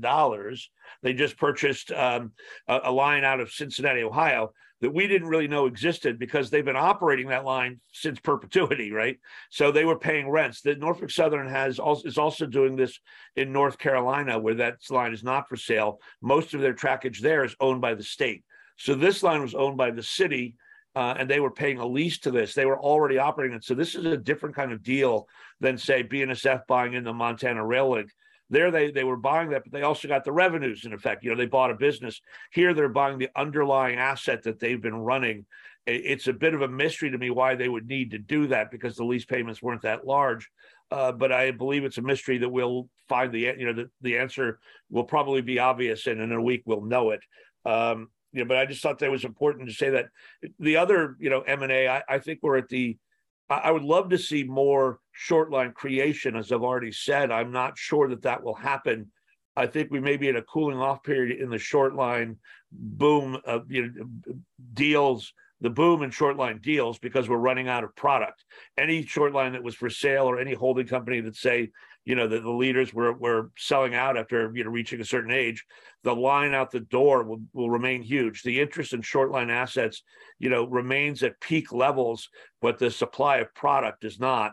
So that leaves what deal is left? Well, the big one, right? The last major rail merger, CPKC, where I have full belief in the management team and full belief in the ultimate deal, the numbers they're talking about in terms of new revenues, new business brought on. I am a little bit worried about the timing they're saying, and I also think they're overplaying their rail-to-rail competition. The CPKC competing with the UP in the north-south lanes. I mean, they're going to try, but I'm not sure if they can achieve it at the speed they say. But I also believe there's a lot more truck off the highway. We already alluded to that phrase. Certainly in Laredo, with the second bridge coming, I think that they will achieve basically all of the accretive goals that they've set, perhaps not quite at the timeline. That makes me probably the biggest skeptic out there, with the exception of Jason. I would say one of the things about Keith Creel is if he says something, we just tend to believe it. Now, his track record suggests that's right. When he spoke at RailTrends, I introduced him to come up to the podium, and I said, I wish we'd built a little pool in front of the steps up to the podium, because we'd love to see if he really could walk on water. And while he laughed, he basically said, yeah, I could have. And everything he's done, he's accomplished. So there's been very little skepticism, very little sharp pencils put to his $800 million in synergies out there. Again, I think that they are going to be at that level, and maybe a little bit differently than he's envisaged. I think they're really promoting the rail-on-rail competition with the Union Pacific, because he believes, and correctly, that Marty Oberman believes at the STB believes that rails are a monopoly. He's going to go show them that rails can compete. But so I think that's going to be a tougher and more expensive fight. Whereas I think that they're going to pick up a lot more than the relatively low number of 160,000 trucks off the highway, especially on the Mexican border. So, I'm not saying I think skeptical that Keith isn't the leader out there. I'm just saying we still need to use pens and pencils and calculators when we talk to him, instead of just bowing down. I had a good opportunity to talk with Joe Henricks, who's going to be the new CSX leader. And I think he's going to be terrific. And I think when we talked before about culture change, the big theme at RailTrends, and working better with labor, I think maybe we should look to CSX to be the leader there. His experience at Ford puts him in a very good stead. And I think he's very excited to tackle that problem. Jason. Yeah, so with CP, I was laughing when Tony was saying that, because at one point it was, WWKD, what would Keith do, right? Like, and that's but look, to be honest, he really earned that, because everything he said turned out to be true, right? So he's in the catbird seat right now, and I think there isn't a man or woman out there in the rail industry that would look at this deal and would want anybody else running it, right? Like, so if you're going to have anybody saying we're going to hit these numbers, it's definitely Keith out there. And I think if you ask them now, they're probably getting more comfortable with the numbers as you move throughout the year. I think the only thing that could put a wrench in all this is the overarching economy that might move the field goal posts, if you will. So we'll have to see. In terms of transactions, agree wholeheartedly. All the major short line deals are probably done. You're probably going to see some small ones. Oh, sure. Norfolk Southern, I don't expect that deal to close in 23. That's going to be more for 24. There's got to be a lot of local governmental approvals. Again, Sonny pointed out, they operated the track, they maintain the track. So it's not like they're actually going to be acquiring CapEx. They've been putting CapEx into it. There's a minimum amount they've been doing, like a lot of leases have. So we're going to get more on that in a couple of days. Tony and I are both being in Atlanta for Norfolk Southern. So we'll have to hear about that. But I don't expect a lot of deals that are going to move the needle for the rail space beyond the CPKCS. I think that's going to be the 900-pound gorilla. I don't think there's going to be any other class ones, at least in my lifetime as an analyst. So in terms of deals in the trucking space, you're right. Werner, who had never done a deal, now done a handful of them. I think Werner's going to take a step back, though. I think we're going to now run some of these new operations within their system.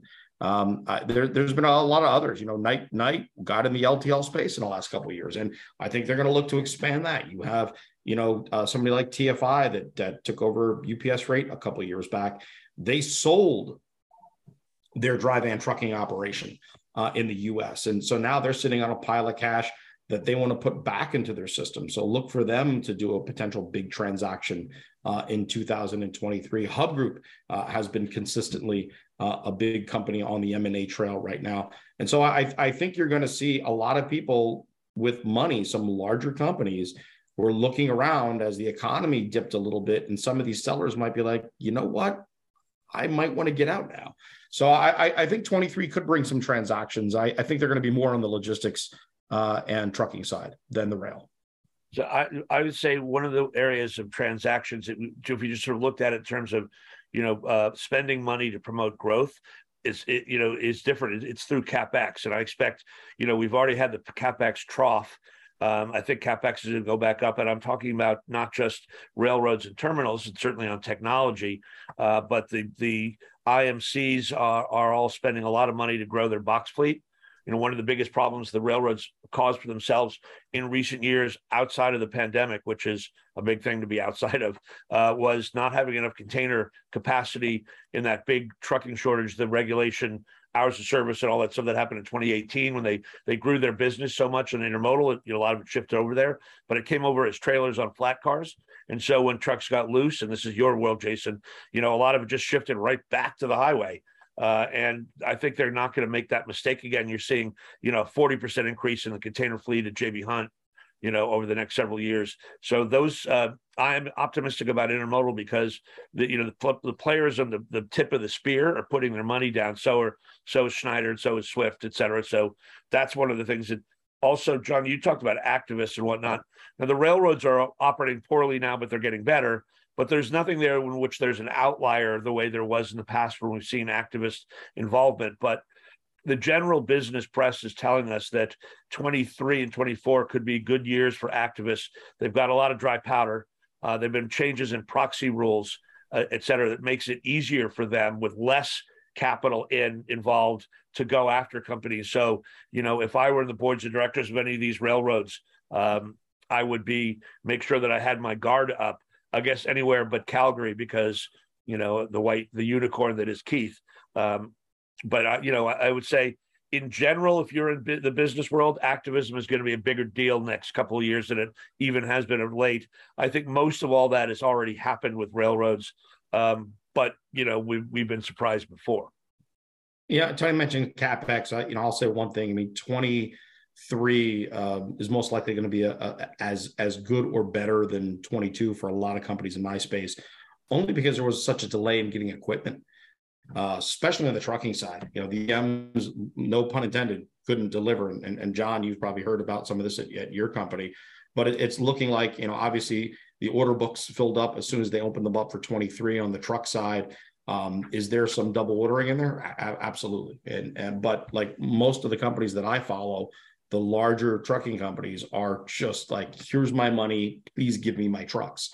That's been the case. And so we're hearing things are getting a little bit better. So hopefully you're going to see some newer fleets running in 2023, which will for shippers are going to help obviously reliability, because the newer the fleet you run, the better the service standards you're going to have. But it's also going to help some of the cost for some of the larger trucking companies, because when you look at, like, for example, maintenance cost on a per mile basis, you're probably talking about 7 cents a mile for a brand new truck versus like 35 cents a mile for like a super old, 7-8-year-old truck. So in the intermodal space, in the international space, there was a lot of talk at the IANA Expo about, again, the delays of getting chassis, for example, they were coming from China. The shipping lines had better things to bring over.